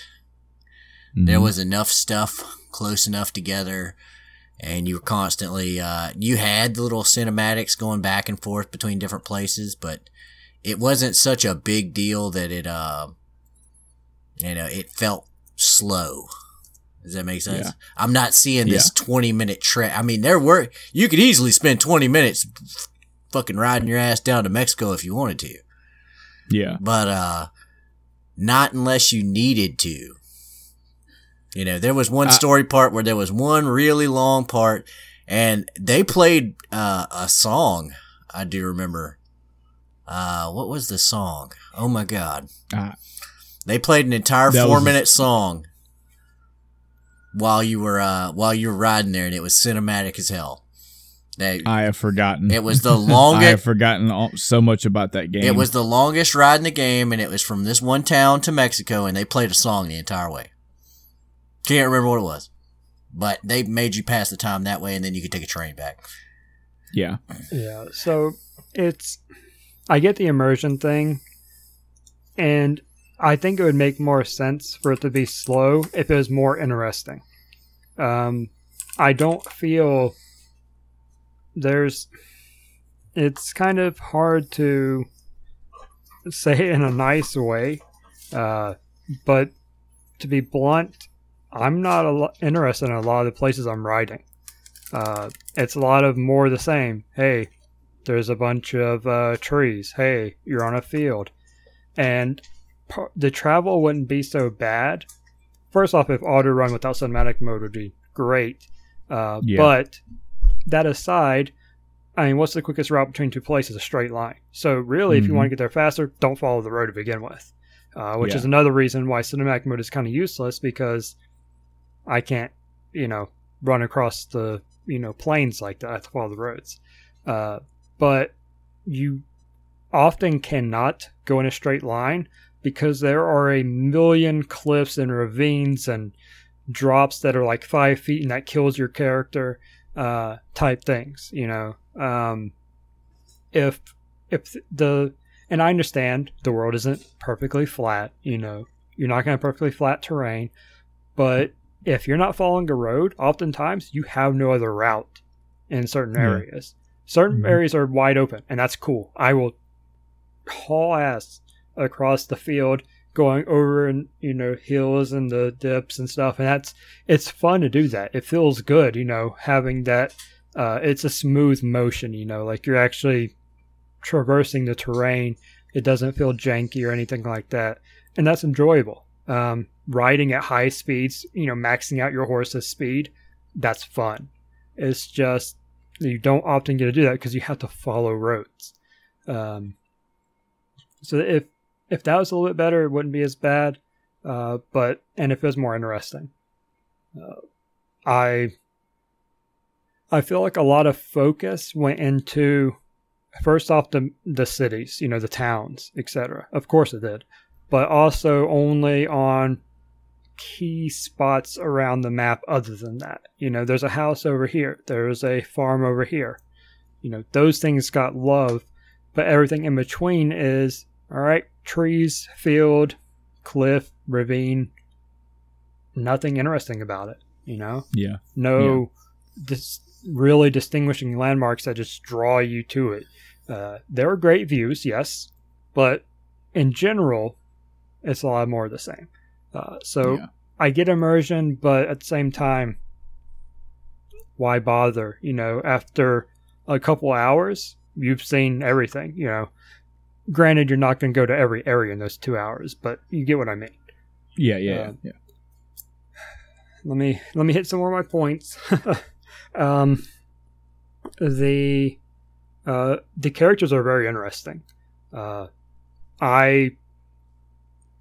only the main character, but some of the ones you just randomly run into. There are a sub category of NPCs that you interact with called strangers. Not to be confused with everybody in the game being a stranger that you don't know their name of. But these are particular strangers that give missions, is the best way to put it. Yeah. Kind of the equivalent of GTA 5 strangers, which were, like 10 or 20 side quests you could do. Mm-hmm. I need a drink of water. All right. But yeah, there's tons of interesting characters. The main characters. I love that you're not playing the big boss guy. Yeah. It is so nice. And I know I kind of I know that's not always the case, but it is a lot of the time, Yeah. It fits I don't mean to cut you off. I'm so sorry, but this is something that I do love about what I've seen so far. In this group of people, in this party, this roaming band of cowboys, Dutch is the leader. Yeah. But you're not playing the game as Dutch. You're playing as Arthur. Yep. Okay, this is the way real life works as well, because you will have you will have somebody who is a fucking badass. They are skilled at their job, at whatever. They just might not have leadership skills. So they're not the leader. They are the go-to guy.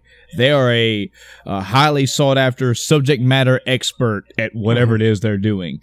They're just not the greatest in the world at rounding up a bunch of like-minded people, but the leader is. So Dutch, he may not win the a gunfight over Arthur, but he knows how to lead people, and he does. So, yeah, I agree with you 100%. I like how real that is. You're not playing the big, quote-unquote, the big cheese, but you are playing a very versatile character. Yeah, and even, well, it's a very apt comparison.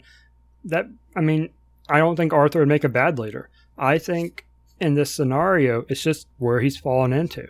And he has his loyalty to Dutch that has kept him there for like 12 years. I think at one point he says he's been a part of this gang since he was a boy. Dutch took him in. He's like a father to him. So he's going to be his right-hand man, and he can lead. He leads when Dutch isn't around. He fills that role. He can. He absolutely can. But he doesn't need to because he has Dutch. Dutch is that role in his life and in the gang. And I love that interaction between Dutch and Arthur, John, and all the other characters. They have this synergy that makes this gang what it is, and that is so good. And that's what I mean by their interesting characters, their interesting synergy. Solid. Just so the audience knows, you said you had 3 columns: bad, neutral, and good. Have you gone through all the bads and neutrals? No. Are you in the? I've gone through. Okay. I only had one neutral. That's cinematic. I've only. Gotcha. I think touched really 2 of the bad ones. Gotcha. Well, what are the rest of them? Well, I'm getting there. So interesting characters was the second thing on my good column. The third thing is, so far, solid story. Again, a lot of this story stuff comes back to the synergy of the gang and how interesting they are. The story around them, I'm interested and fairly invested in seeing what happens to them. What happens to these characters with their subplots and, overall, things that are happening. So the story, I'm enjoying. All right. Back to the bad column. Oh. So underneath slow, this is kind of a sub point, but I did put it on its own line. Long skinning animations. Oh yeah, that was it's a holdover. So yeah, and I think I heard someone say they were hoping it'd be better. I think they said it was worse. Yeah, I heard it's worse. Does he flip the knife? Does he still flip the knife right before he gets? You flip the animal, and it'll actually transition to a different camera angle while you're doing it. It's so long. Yes. Totally contrary to what this is, and just to tell a quick story because she's still awake and listening to me right now. So I was watching, I want to say it was Giant Bomb do their playthrough, and I heard somebody say, "Hey, go skin something," or they said they were going to go skin something. I was like, "Yeah, I'm going to go skin this rabbit." And I told my wife, she was not watching this, by the way. She was watching she was watching YouTube on her phone or something. She was not watching this at all.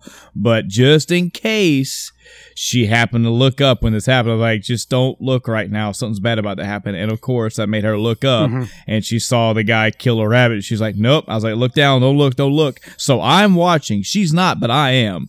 And then I watched that skinning animation of that rabbit and I was like, oh my God. Oh, God. Oh, yeah. That made me feel so fucking uncomfortable. And I've fucking skinned rabbits in my time. I've skinned deer and snakes even. But that shit was like, wow. Especially being a pet bunny owner. It just felt That's so... a brutal one. That was... Oh, God. That was the Goblin Slayer of skinning Cover your animation. ears, life. You don't want to hear this. So basically what happens, for those that don't want to go YouTube and quick look at it right now, the skinning animation for the deer is like 20, 30, 40 seconds long. The rabbit, about 4 seconds. He picks the fucking rabbit up, grabs something, I don't fucking know, his ears or his tail, I don't know, and goes, whoop, and rips the whole fucking skin off in one go. Yeah, it's like Don't from the neck laugh, down or Adam. I, who am a grown man and have seen way worse shit in my life than that, felt physically uncomfortable at how, like, there's a snap to it. There's sound effects as well. That just, That's about how fast you skin a chicken. Yeah, the first time I saw it, I was like, wow, that was brutal. I wasn't expecting that. After, the slow cutting, methodical cutting of the hide off the deer. It's the fucking Bob Ross of skinning. He's like, well, it's a nice old knife down the deer's stomach. All he's got to do is just take the little zipper off the back and help Mr. Rabbit out of his clothes.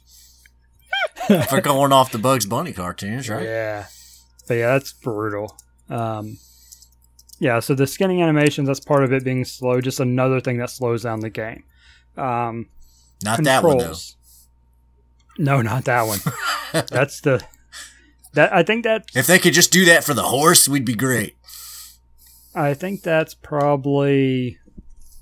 I'd be curious to actually time it and see if that's faster than the duck one. Or the turkey. One of them, he literally just like rips out its heart or something and then throws that, or wraps that up and puts it in his pouch and throws the rest of the body on the ground. Again, what a Cowboy bastard. Simulator, folks. What a fucking bastard. Welcome.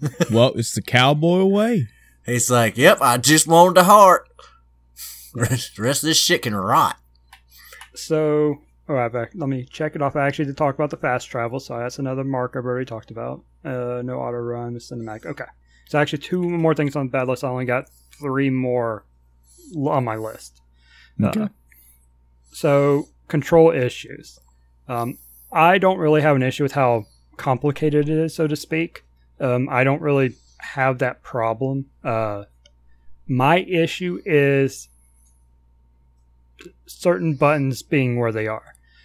For example, left trigger allows you to target someone and like you get sub prompts to talk to them. That's how you walk around and greet everybody you walk by, which is another silly concept I can talk about in a minute with the honor system. But so you hold the trigger and you get your prompts, which is how you do most of your social interaction, period. You have to target them and press the button, unless it's in a cutscene and you get a different type of prompt. However, that is also your aim button.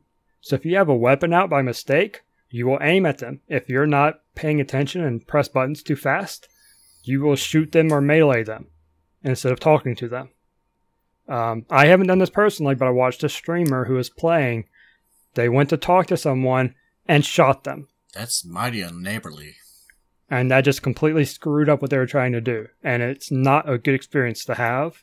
And that's why I've been very careful. I hit the trigger and I wait. I wait until I clearly see the on-screen prompt saying, press square to talk, press circle to talk, whatever the prompt I'm choosing is. It sounds like a thing that would definitely mess up your quest if you were to just buck off and shoot the quest giver. Yeah. So overall, I'm okay with complexity. I get it. In a game like this, you're going to have it. But there could have been some smarter layout decisions. again, not a deal breaker, just one of those things you should think about. Graphical glitches. Hold on real quick. I'm Okay. so sorry. I was up grabbing some fucking water and I couldn't get to the mic quick enough. I wanted to make a point on what we were just talking about. Okay. So this is something that was brought up. I forget who, kind of giving up on remembering who brings up all these good points, but they were talking about, okay, so how often does quick save happen? And they were saying, well, not really a lot. Oh, that's and another point on my list. Hold on. I tell you, okay, so I could totally get how this is a negative thing. Using stories like ones you just brought up and other ones I've heard where somebody was in a quest line, side or main, and they did something, either shot the person, shot a bystander, got wanted, got something, fucked it up. And it's like, yeah, if you do this, you pretty much just got to live with it. You got to follow through with it. You either got to go pay a bounty off or get the fuck out of Dodge and change your outfits or something. It's not oh man, I did this thing and I'll just quick save and fix everything. Nope, you need to fix it. Like fix it. Again, they're really, really knuckling down on this simulation aspect. I can see the merits of it. I can also see the faults of it. Yeah. To touch on that, I had a situation where I was doing a bounty hunt, and the person could be brought in dead or alive. So it literally didn't matter if I killed them. Every other one prior to that had been brought in alive. I was like, well, you know what? I'm going to bring in this guy alive. So I walk up to the person. He's shooting at me, by the way. So I have to do this very quick. So I don't have time to be very careful with what I'm doing. So despite what I just said about being careful with my button presses, sometimes you don't have a choice. So I walk up. He's around the corner. I jump around real quick, switch my weapon bar to melee, right to my fist. Press the button to punch him. I stab him. The weapon bar had barely gone down to the bottom right and went to the knife. So I shanked this guy instead of just punching him down so I could tie him up. That'll teach him a lesson. Wow. I was like, all right. So I reloaded my save and did Flipped it again. him over and skinned the carcass. So it was very frustrating, but I reloaded my save, the autosave, went in. I had to do the whole thing over because it doesn't let you save after a certain point. Did the same exact thing. I was like, all right, I give up.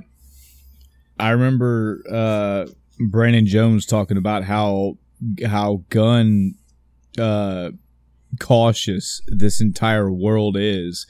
Like he said, he was talking about he had his horse parked somewhere, strung up somewhere or whatever, and he was adjusting the bags on his saddle. And he was adjusting the guns, and the people around him were like, "Hey, what's?" He was like, "Whoa, calm down! I'm literally just adjusting my guns and my holsters." But they're so like the minute that your character's hand goes to a gun, everybody starts kind of be a little cautious, a little skittish, So a little freaking out a little bit. a related story to that, I accidentally stole someone's wagon. How do you accidentally steal? So here's what happened. All right, I'm off. My horse is out in BFE, too far for me to call. I'm like, all right, I don't want to. I'm playing a honorable playthrough. My bar is almost maxed out. I'll be so glad when it is because it is such a struggle now to keep it from going down with all the main quest stuff and whatnot. Which, thankfully, main quest stuff typically doesn't impact it, but you may have to do stuff on the side that doesn't technically count, so it still makes it a negative interaction or something, or accidentally do negative interactions like in this case. So I'm out in BFE, and I'm like, all right, I'm not going to steal a horse or anything like that, because that's a negative thing. I'm an honorable cowboy assassin guy. So there's a cart passing by. I'm like, all right, I know what I'm going to do. I hopped up on the back, just stood there, no weapons out, my mask off. I actually greeted the guy. I was like, hey. And he kept going. And I was like, all right, cool. I'll hop off, a mile down the road and I'll be good. I'll be near enough to a stable. I can move on with my life and be done. Then the driver starts getting agitated. I pull up the prompt. I'm like, hey, don't worry, dude. All is good. You have the diffuse option. Mm-hmm. He then jumps off the cart. I'm like, all right, I guess I scared him off. And then I saw the little pop-up for the negative honor, and I became wanted for vehicle theft. Wow. I just wanted a ride. Turns out that, if somebody's got a truck and you jump up in the back, people get pissed off about that kind of shit. I mean, they think you're stealing the vehicle, Yeah. Even though I say, hey, I just need a ride, If you want me off that bad, just say so, and I would have gotten off. But he didn't say, get off my car. He's like, hey. And then he left, and I got accused of stealing it. Speaking of wanted levels and bounties, I heard another story where somebody was, they were changing their mask because apparently that plays kind of like in the first Red Dead Redemption. It plays a part where, if you walk in somewhere and you try to rob them with no mask, you get wanted right away because they can recognize you, but you can use a mask to, a fucking bandana on your mouth, basically, to subvert that. Well, that doesn't work in this game. So somebody went in somewhere. They started they killed somebody. They went to another town. They had a mask. They went to another town. Had a or they kept changing masks or something. But they kept being wanted. He could not figure out how. And he figured out what it was is that he hadn't changed his clothes in hours of gameplay. So they weren't recognize him by his face because he always had the mask on. They recognize him by his fucking clothes. It's like, wow. Damn. All in, baby. All in this game is. Yeah. So I'm going to combine 2 points because you did bring up the saves, and that kind of brings me to an issue, a big issue I have right now with the game. So this one on my list is titled Horse Death. So what happened is I was on a mission. I believe it wasn't a main story mission, it was a side quest, but it requires me to get on a train. I got on the train. The train was moving. I got on it and proceeded to do the side quest. When I ended the side quest, a little pop-up said, your saddle is on the ground somewhere. So your saddle doesn't get on the ground unless your horse is dead and it cannot be revived. At some point, either the train ran over my horse, the horse fell off a cliff next to the train tracks, or something happened, so my horse died, and I had no idea. Wow. And this is the horse, a super good horse that I believe was one of the pre-order bonuses. Mm-hmm. So I'm like, okay, that's annoying. I'll go reload my save. I reload the last autosave, and it's after the mission was complete with my horse dead. The game only keeps one autosave. One. Ow. Yep, one. So that horse is dead for eternity. Fortunately, I was able to buy just today one that was actually better. I was using essentially the starter horse until then. So I've got an even better horse now, but still, that was so good. And it maxed out stats. It was maxed out health, and almost maxed out stamina for me riding it so much. Whatever the friendship meter, whatever the horse relationship meter is, was maxed on it, which isn't hard to do. But it was there, so I was good with this horse. It was great. I could sprint everywhere I went and never had to worry about stamina because it was so so skilled up. Similar to what we're talking about with Deadeye, eventually it'll last longer. This horse's stamina was through the roof. Mm-hmm. So, but that horse is now permanently dead on the save. Apparently it didn't have enough health to survive whatever you did to it. It must have been brutal because that horse survived some crap. I threw him off cliffs over and over, and he'd get right back up. Wow. I did have horse revives with me, so if I had seen it happen, I would have jumped off the train, failed the side quest, and revived him. But I never got a prompt that I saw saying that it died. And I hadn't done a manual save since the night before, So I would have lost like 5 hours of gameplay if I went back to it. Yeah. And that was all just the travel from the next town. They were like, go do this train. 5 hours later, you're at the train. Yeah, and speaking of trains, a pro tip for people playing the game, instead of following roads wherever you go or even trying to cut across, because I was talking about how bad the terrain can be at times, look at your map and see if there's a train track that runs to that area. More often than not, it'll be a straighter shot than the road will be. And you don't have to worry about terrain because the railroad has bridges and stuff. So you don't have to worry about terrain. You just have to worry about the train. I've yet to have a train come while I was on the track riding. I've only seen the train at train stops in cities, and that's typically only A, as part of a mission, or B, I use the train to fast travel there. Huh. So there aren't a lot of trains in the wild from what I can see. I think, like, if you want to rob a train and stuff, I think you probably have to wait at the train station for one to pop up. But seeing them in between places is less likely, based on my experience so far. The last point, and when I started talking about earlier, was graphical glitches. At first, when I wrote this, it was just like the occasional floating items and stuff like that. But there have been some other weirder ones, like people teleporting or moving weird, or things not quite being right. I should have taken some sub notes on that one because I can't remember the details. And to go back to controls real quick, the other issue I have with controls is when you are targeting something, it can be very difficult to target. You have to be looking at it, you have to be standing at the right angle, and it doesn't sometimes make any sense how to actually get the prompt to pick up an item or open a container or something like that.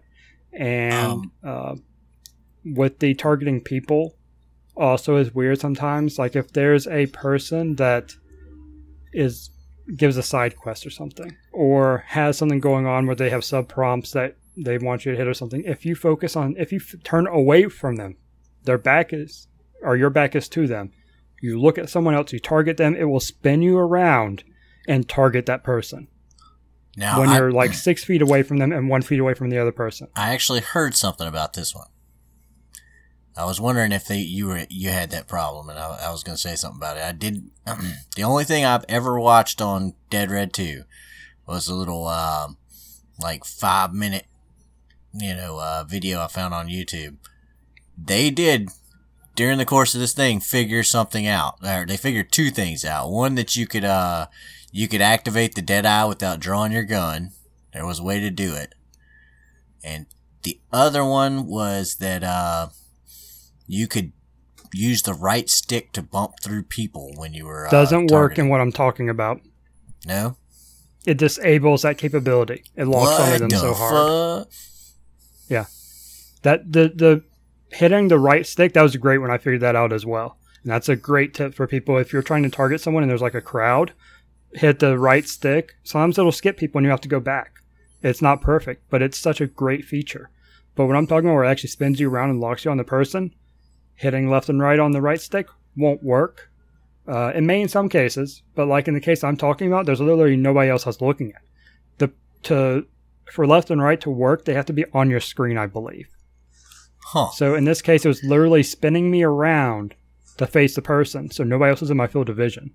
I also think I tried it while people were in the screen, and it didn't work, but I have to go back and double check to test that. But I do know that when they were the only one on my screen, it was useless. Wow. Sounds like something they'll eventually patch out, but it's probably really freaking annoying right now. Yeah, it was really annoying me earlier. That's why I kind of came back to me just now, because it's one of the last things I did was trying to talk to someone, and it kept spinning me, and I'm like, all right, I'll just not talk to anybody and walk across the camp and wait for someone to come to me, get away from that NPC. So in closing, way overrated. I do have more to say, like it's not that impressive overall for me as a game. It's another open world game. Like I said, the world looks good. Character models aren't the best. Some cases better than others. But it's just... And that's kind of why I asked for that source on that quote, Michael, because you talked about all the things you could do, but really there's not that much to do, and there's not that much to do that, or I don't really think there's anything you can do in that game that you can't do in other games, you know? Yeah. It didn't bring anything new to the table. Yeah, there's like 5 different mini games you could play. So what? I can do that in Assassin's Creed. I can do that in some of it in Fallout. Yeah. But can you skin a rabbit? Other games. You can skin a rabbit? I mean, Assassin's Creed games, you could hunt, you know, in the older ones, and they got fried for having similar animations that Red Dead 2 has with skinning. Damn. You know? So to give some context and to make true on what I mentioned earlier, so to give the quote, this quote was made by Brandon Jones, part of the Easy Allies crew. Again, if you haven't checked out Easy Allies, I recommend you do. Great bunch of people. In their, it was an episode of Frame Trap, which is another. They have about 3, if not 4, different podcasts they do. And in the so we're talking October 1st or 2nd ish time frame of Frame Trap. They did more heavy talk on Red Dead Redemption 2. And Brandon Jones said, and I quote, "I've played few games in my 39 years of life that have more in it than Red Dead Redemption 2. And I'll tell you, Chris, what I think he was getting at here, and you can probably draw this as well whenever you do check the episode out. I think what he meant was immersion as far as different things. You know that feeling we got when we played Breath of the Wild, how it was like there was this to do, that to do. There was all these little nuances that it wasn't just gameplay that we were wrapped up in. It was just the little things, the little extra details. I think that's what he was talking about. Yeah. Because a lot of the stories that I've heard from other people, and especially from him, has been just the little details, all the time and effort that went into making this game. And no, I'm not talking about the misquoted 100 hours work week thing. I was joking earlier, by the way. But as with any AAA title, I know a lot of time and a lot of detail, a lot of attention went into this game. Sure. But I've heard all these little bitty stories that they just bring back memories of playing Breath of the Wild. Like he said, there was one point he was doing a story where he was riding his horse next to somebody riding a wagon. This lady was reading a letter, and he pulled his horse up to the wagon and got in a closer view, and he could read the letter. She was actually reading what was actually written on the paper. Just little details like that, like finding people in town. And he's like, I was in one town and I accidentally, aggressively bumped into somebody in this town, and that, like in GTA 5, that caused them to stop in their tracks, turn around, and kind of be like, "What's up, bruh?" And I de-escalated the thing, and we went on. And I met that guy again in 2 towns over at a train station. He was getting on a train. So, number one, this shows more that this game has its own life. A huge life engine is built into this game. So I saw this same exact guy. I recognized him by something, and he gave me another fucking look. Like, yeah, I know you. I remember that. Remember you being an asshole last time I saw you. That is the kind of stuff that he was talking about. Yeah, and so I do want to go back and listen to it to get the full context, but even with your explanation of stuff, I still don't agree. The game is not as life tracking as it makes it sound. There's a lot of random generation behind it, which is good. Yeah. It gives a lot of variety, but it's not this person walked from here to there. It's more likely that NPC just happened to be randomly generated to be there at that time. There wasn't Yeah, some it path could from be. A to B to get there. I'm sure you and I can see the lines. I'm sure we can see the strings, but from what I'm seeing, there's a lot of time went into adding little life details, and I appreciate that. Yeah, Not saying that that's going to blow my mind, but that's what I'm gathering from. That's my big. That is the thing that's made me question whether I want to get this game or not.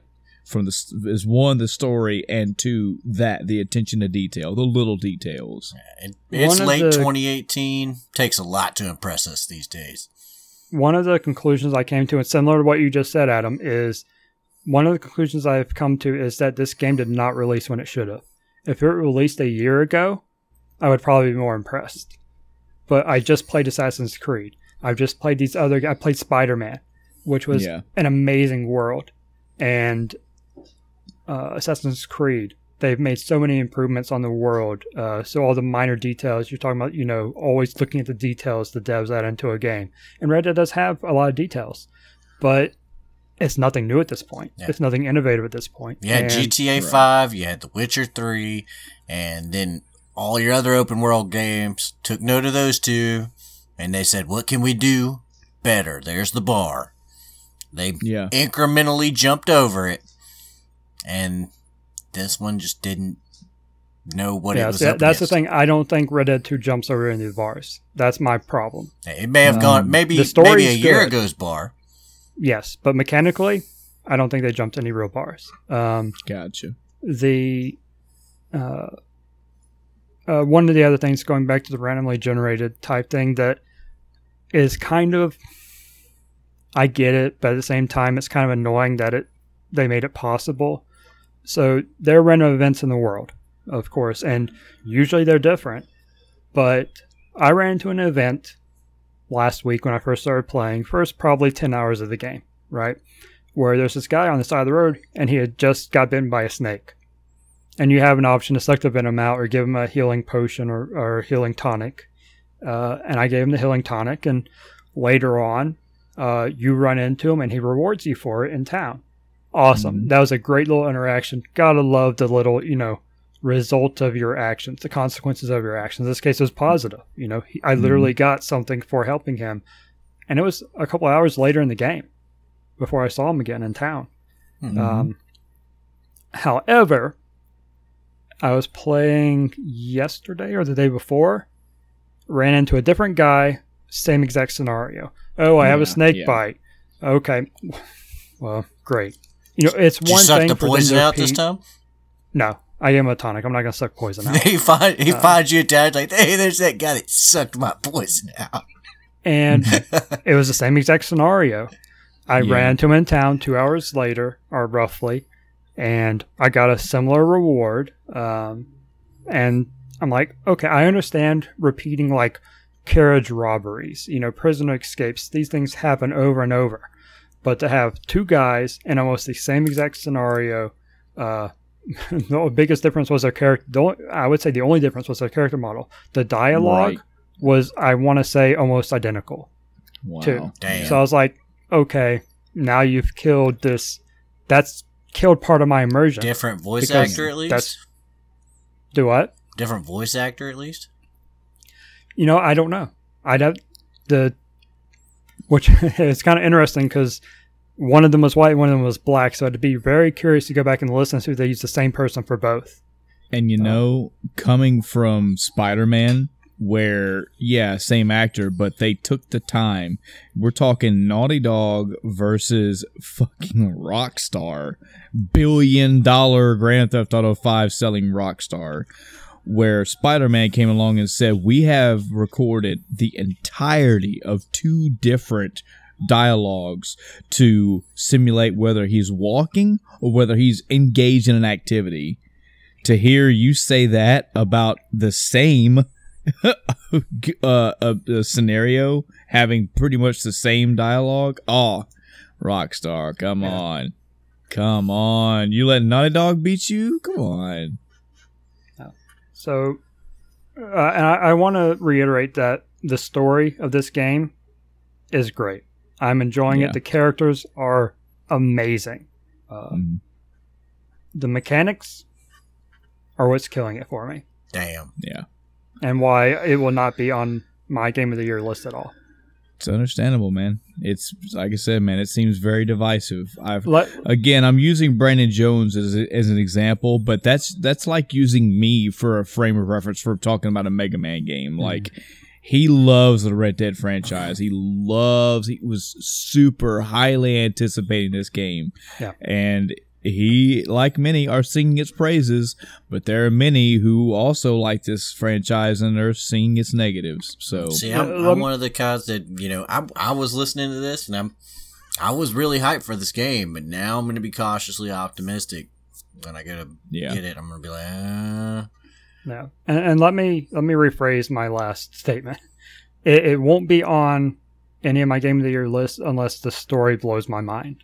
Yeah, that is true. Because a story will make a game, regardless of mechanics. Right. Yeah. Well, good, man. I guess that's it for your week, huh? Yeah. All right, now, moving on to today's topic. That's fine. We haven't even done Michael's week. No, today's topic. This is obviously a banter episode, so we'll go ahead and mark that down when we're making the titles and shit. But my week actually is very fortunate for you, Chris, and for us and the audience. I know we're running along on time, but it's okay because my week is going to be fairly short. As of last week, I told everybody that the cat's out of the bag. I'm playing through Persona 5 again. Mm-hmm. That is and I'm digitally, imaginarily pointing a fucking finger directly at you, Adam. Oh. I played Persona 5 for over 270 fucking hours. I'm playing through it again. If you need a reason to buy a PlayStation 4, it don't even have to be a Pro. You have 3: God of War, Persona, and Bloodborne. And Chris, I think there's a 4th, isn't there? I think I'm forgetting one. Either way. All right. Well, if they come out with a PS4 Classic and they put Persona 5 on it, get out of my face, and my grandma buys it for me for Christmas. Yeah, sure. So I'm playing through Persona 5 again. I unfortunately don't have a whole lot to add to that, folks. I mean, we've take a listen back in one of our previous episodes. Chris and I both went to a spoiler-free and a major long spoiler discussion on the entirety of Persona 5. I will tell you now that even though I've already played that game, this is just reiterating again what I said on the last episode. I'm still enjoying it. I already know the story beats. I already know what's coming. I already know the twists and the turns, and I'm still enjoying this game. I'm infiltrating. Oh Lord, Chris, help me. I'm drawing a blank. My own love interest. Shit. So is the Futaba. Yeah, I'm infiltrating her palace right now. Gotcha. So I mean, I'm close to. I don't even think I'm even halfway through, and I am barreling through this game now because one, I've already know after having played 3 Personas in a row, I've got the system down to a science. I'm also using a guide because I'm specifically trying to platinum this game. I think I'm doing pretty good progress on that end. Just further appreciating all the love that went into making this game. Further appreciating everything that makes this game so good. I love it. I enjoy it. And it's still treating me good. I've not played any other game this entire week, so sorry, no new updates on that end. However, there are a couple things I did want to talk about, non-gamer related. I did finish the Netflix series, The Haunting of Hill House, and as I mentioned last time, this is very good. I highly recommend it, and I will tell you that now that I finished it, I further highly recommend it. Again, this is a slow burn series. This is not strictly a jump scare, holy shit, shake the screen horror in any way, shape, or form. It deals more with the psychology and the aftermath of something being haunted and the trauma that a family goes through. The story wraps up very nicely. I was slightly confused for a second until everything clicked into place. And yeah, it's going to be interesting to see how the next season plays out. I'm assuming another family is going to fall victim to this house, basically. Very good series. And again, this is coming from somebody that does not watch TV series. recommend it if you're a horror fan. If the idea of haunted houses intrigues you in any way, shape, or form, check it out. That's the positive, Chris. Because you also remember I said that my wife wanted to see Venom. Yeah. In the theater, and I did not, because again, when I watched the trailers of Venom, I could see this shit a mile away. And yeah, my feelings were justified when I went to see the movie. So we went and saw it, and she enjoyed it. She had a good time with it.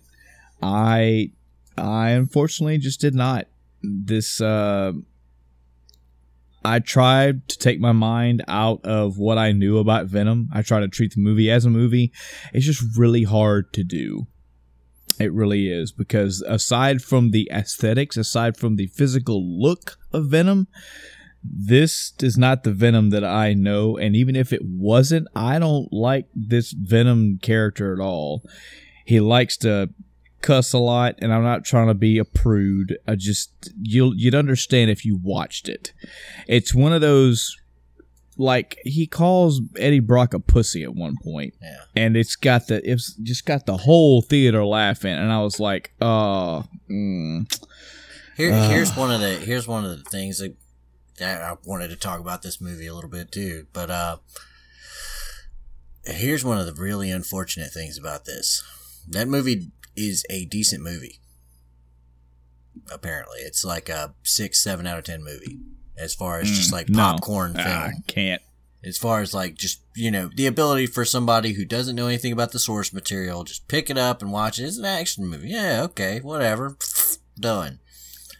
It made enough money. Bro mode, sure. Yeah. Well, if you're not in I know about the MCU or I fucking care about I'm not even Venom. talking that, man. I'm talking about just the way that the whole game is written, the way the character's written, the way all that comes into play. Oh, well, it's just according to the numbers. It's written in a very, what's the word I'm looking for? The teenage. It's written in a very teenage minded, that would be funny, that would be cool mentality. Now, see, the thing where I'm getting this from is, if you look at the critical reviews of Venom, they're tanking.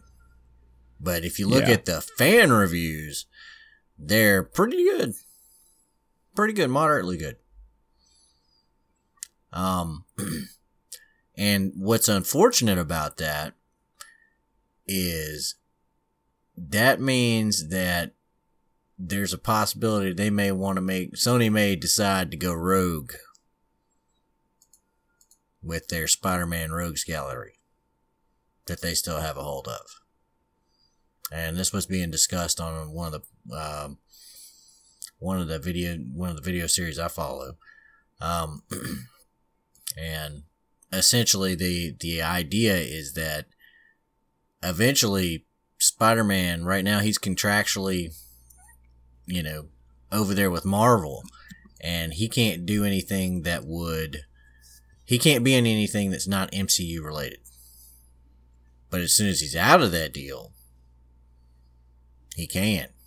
And this may give them a license to not, or a reason, something to hold in negotiations with Marvel, as far as,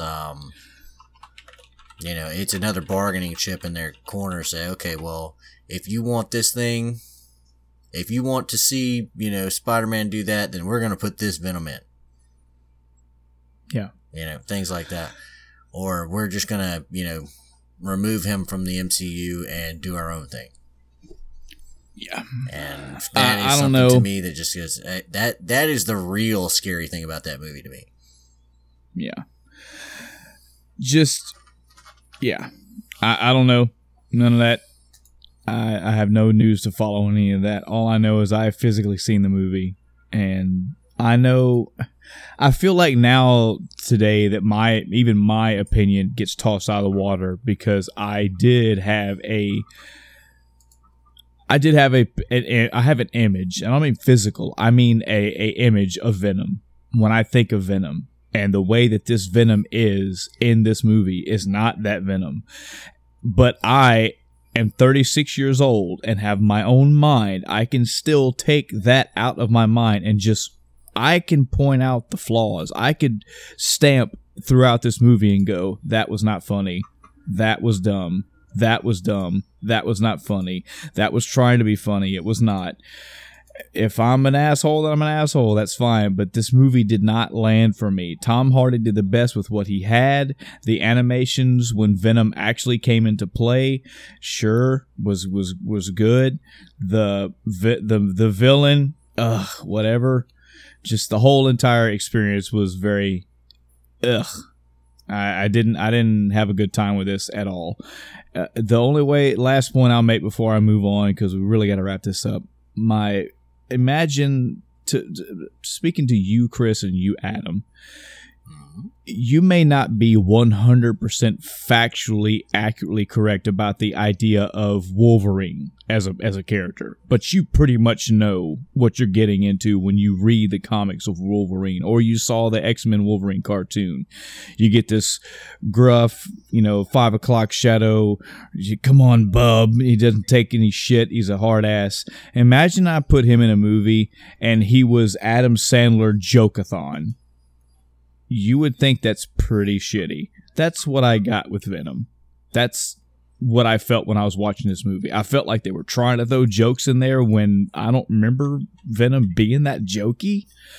But even if I didn't, it was like, my nutsack, right? It's like, what the fuck? This shit's not funny. This is not funny. That's the humor they try to push. And it just did not land. So yeah. That's enough of that. I did it. That makes me a little sad. I took the bullet for you two. If you want to watch it and get your own opinions, sure, go right ahead. Fuck me. But I took the bullet for you. And if you want to pick the gun up and shoot yourself, that's fine. Go right ahead. But I'm telling you, I saw this shit in the trailer. I could see in the trailer that I was not going to like this. And I was right. And whether that precognition painted the movie for me, that's neither here nor there for me, because I tried to watch it and get what they were trying to put out, and I didn't like it. I think really for anything, that's really it for my week. The only small thing that happened very, very recently was I kind of got wound up in the whole Smash Ultimate Nintendo Direct announcement, and I'll tell you, on the outside, I was starting to buy into the rumor that Gino was going to make it into this game. I thought that was going to be a really cool tribute, especially with Cloud being here. Obviously, the Square and Nintendo love is around, but nope, that was a big old false rumor, because Gino, as far as we know, in this 74 character roster, Gino's not there. This fucking game is expansive, though. This is an incredibly massive game, and I wish I was more of a fan of this entire franchise, because, man, this is 74 characters with 5 more DLC characters coming down the road, too. That is phenomenally insane. But, yeah, I just want to throw that bit out there. That's it for my week. No topic this week, folks. This is just banter. Us talking with Adam, talking some PlayStation Classic, and Red Dead Redemption seems just fine to me. So yeah, anything else tonight before we wrap this up, gentlemen? Yeah, I was gonna let this go, but then I found another piece of news that just popped up on my Facebook feed.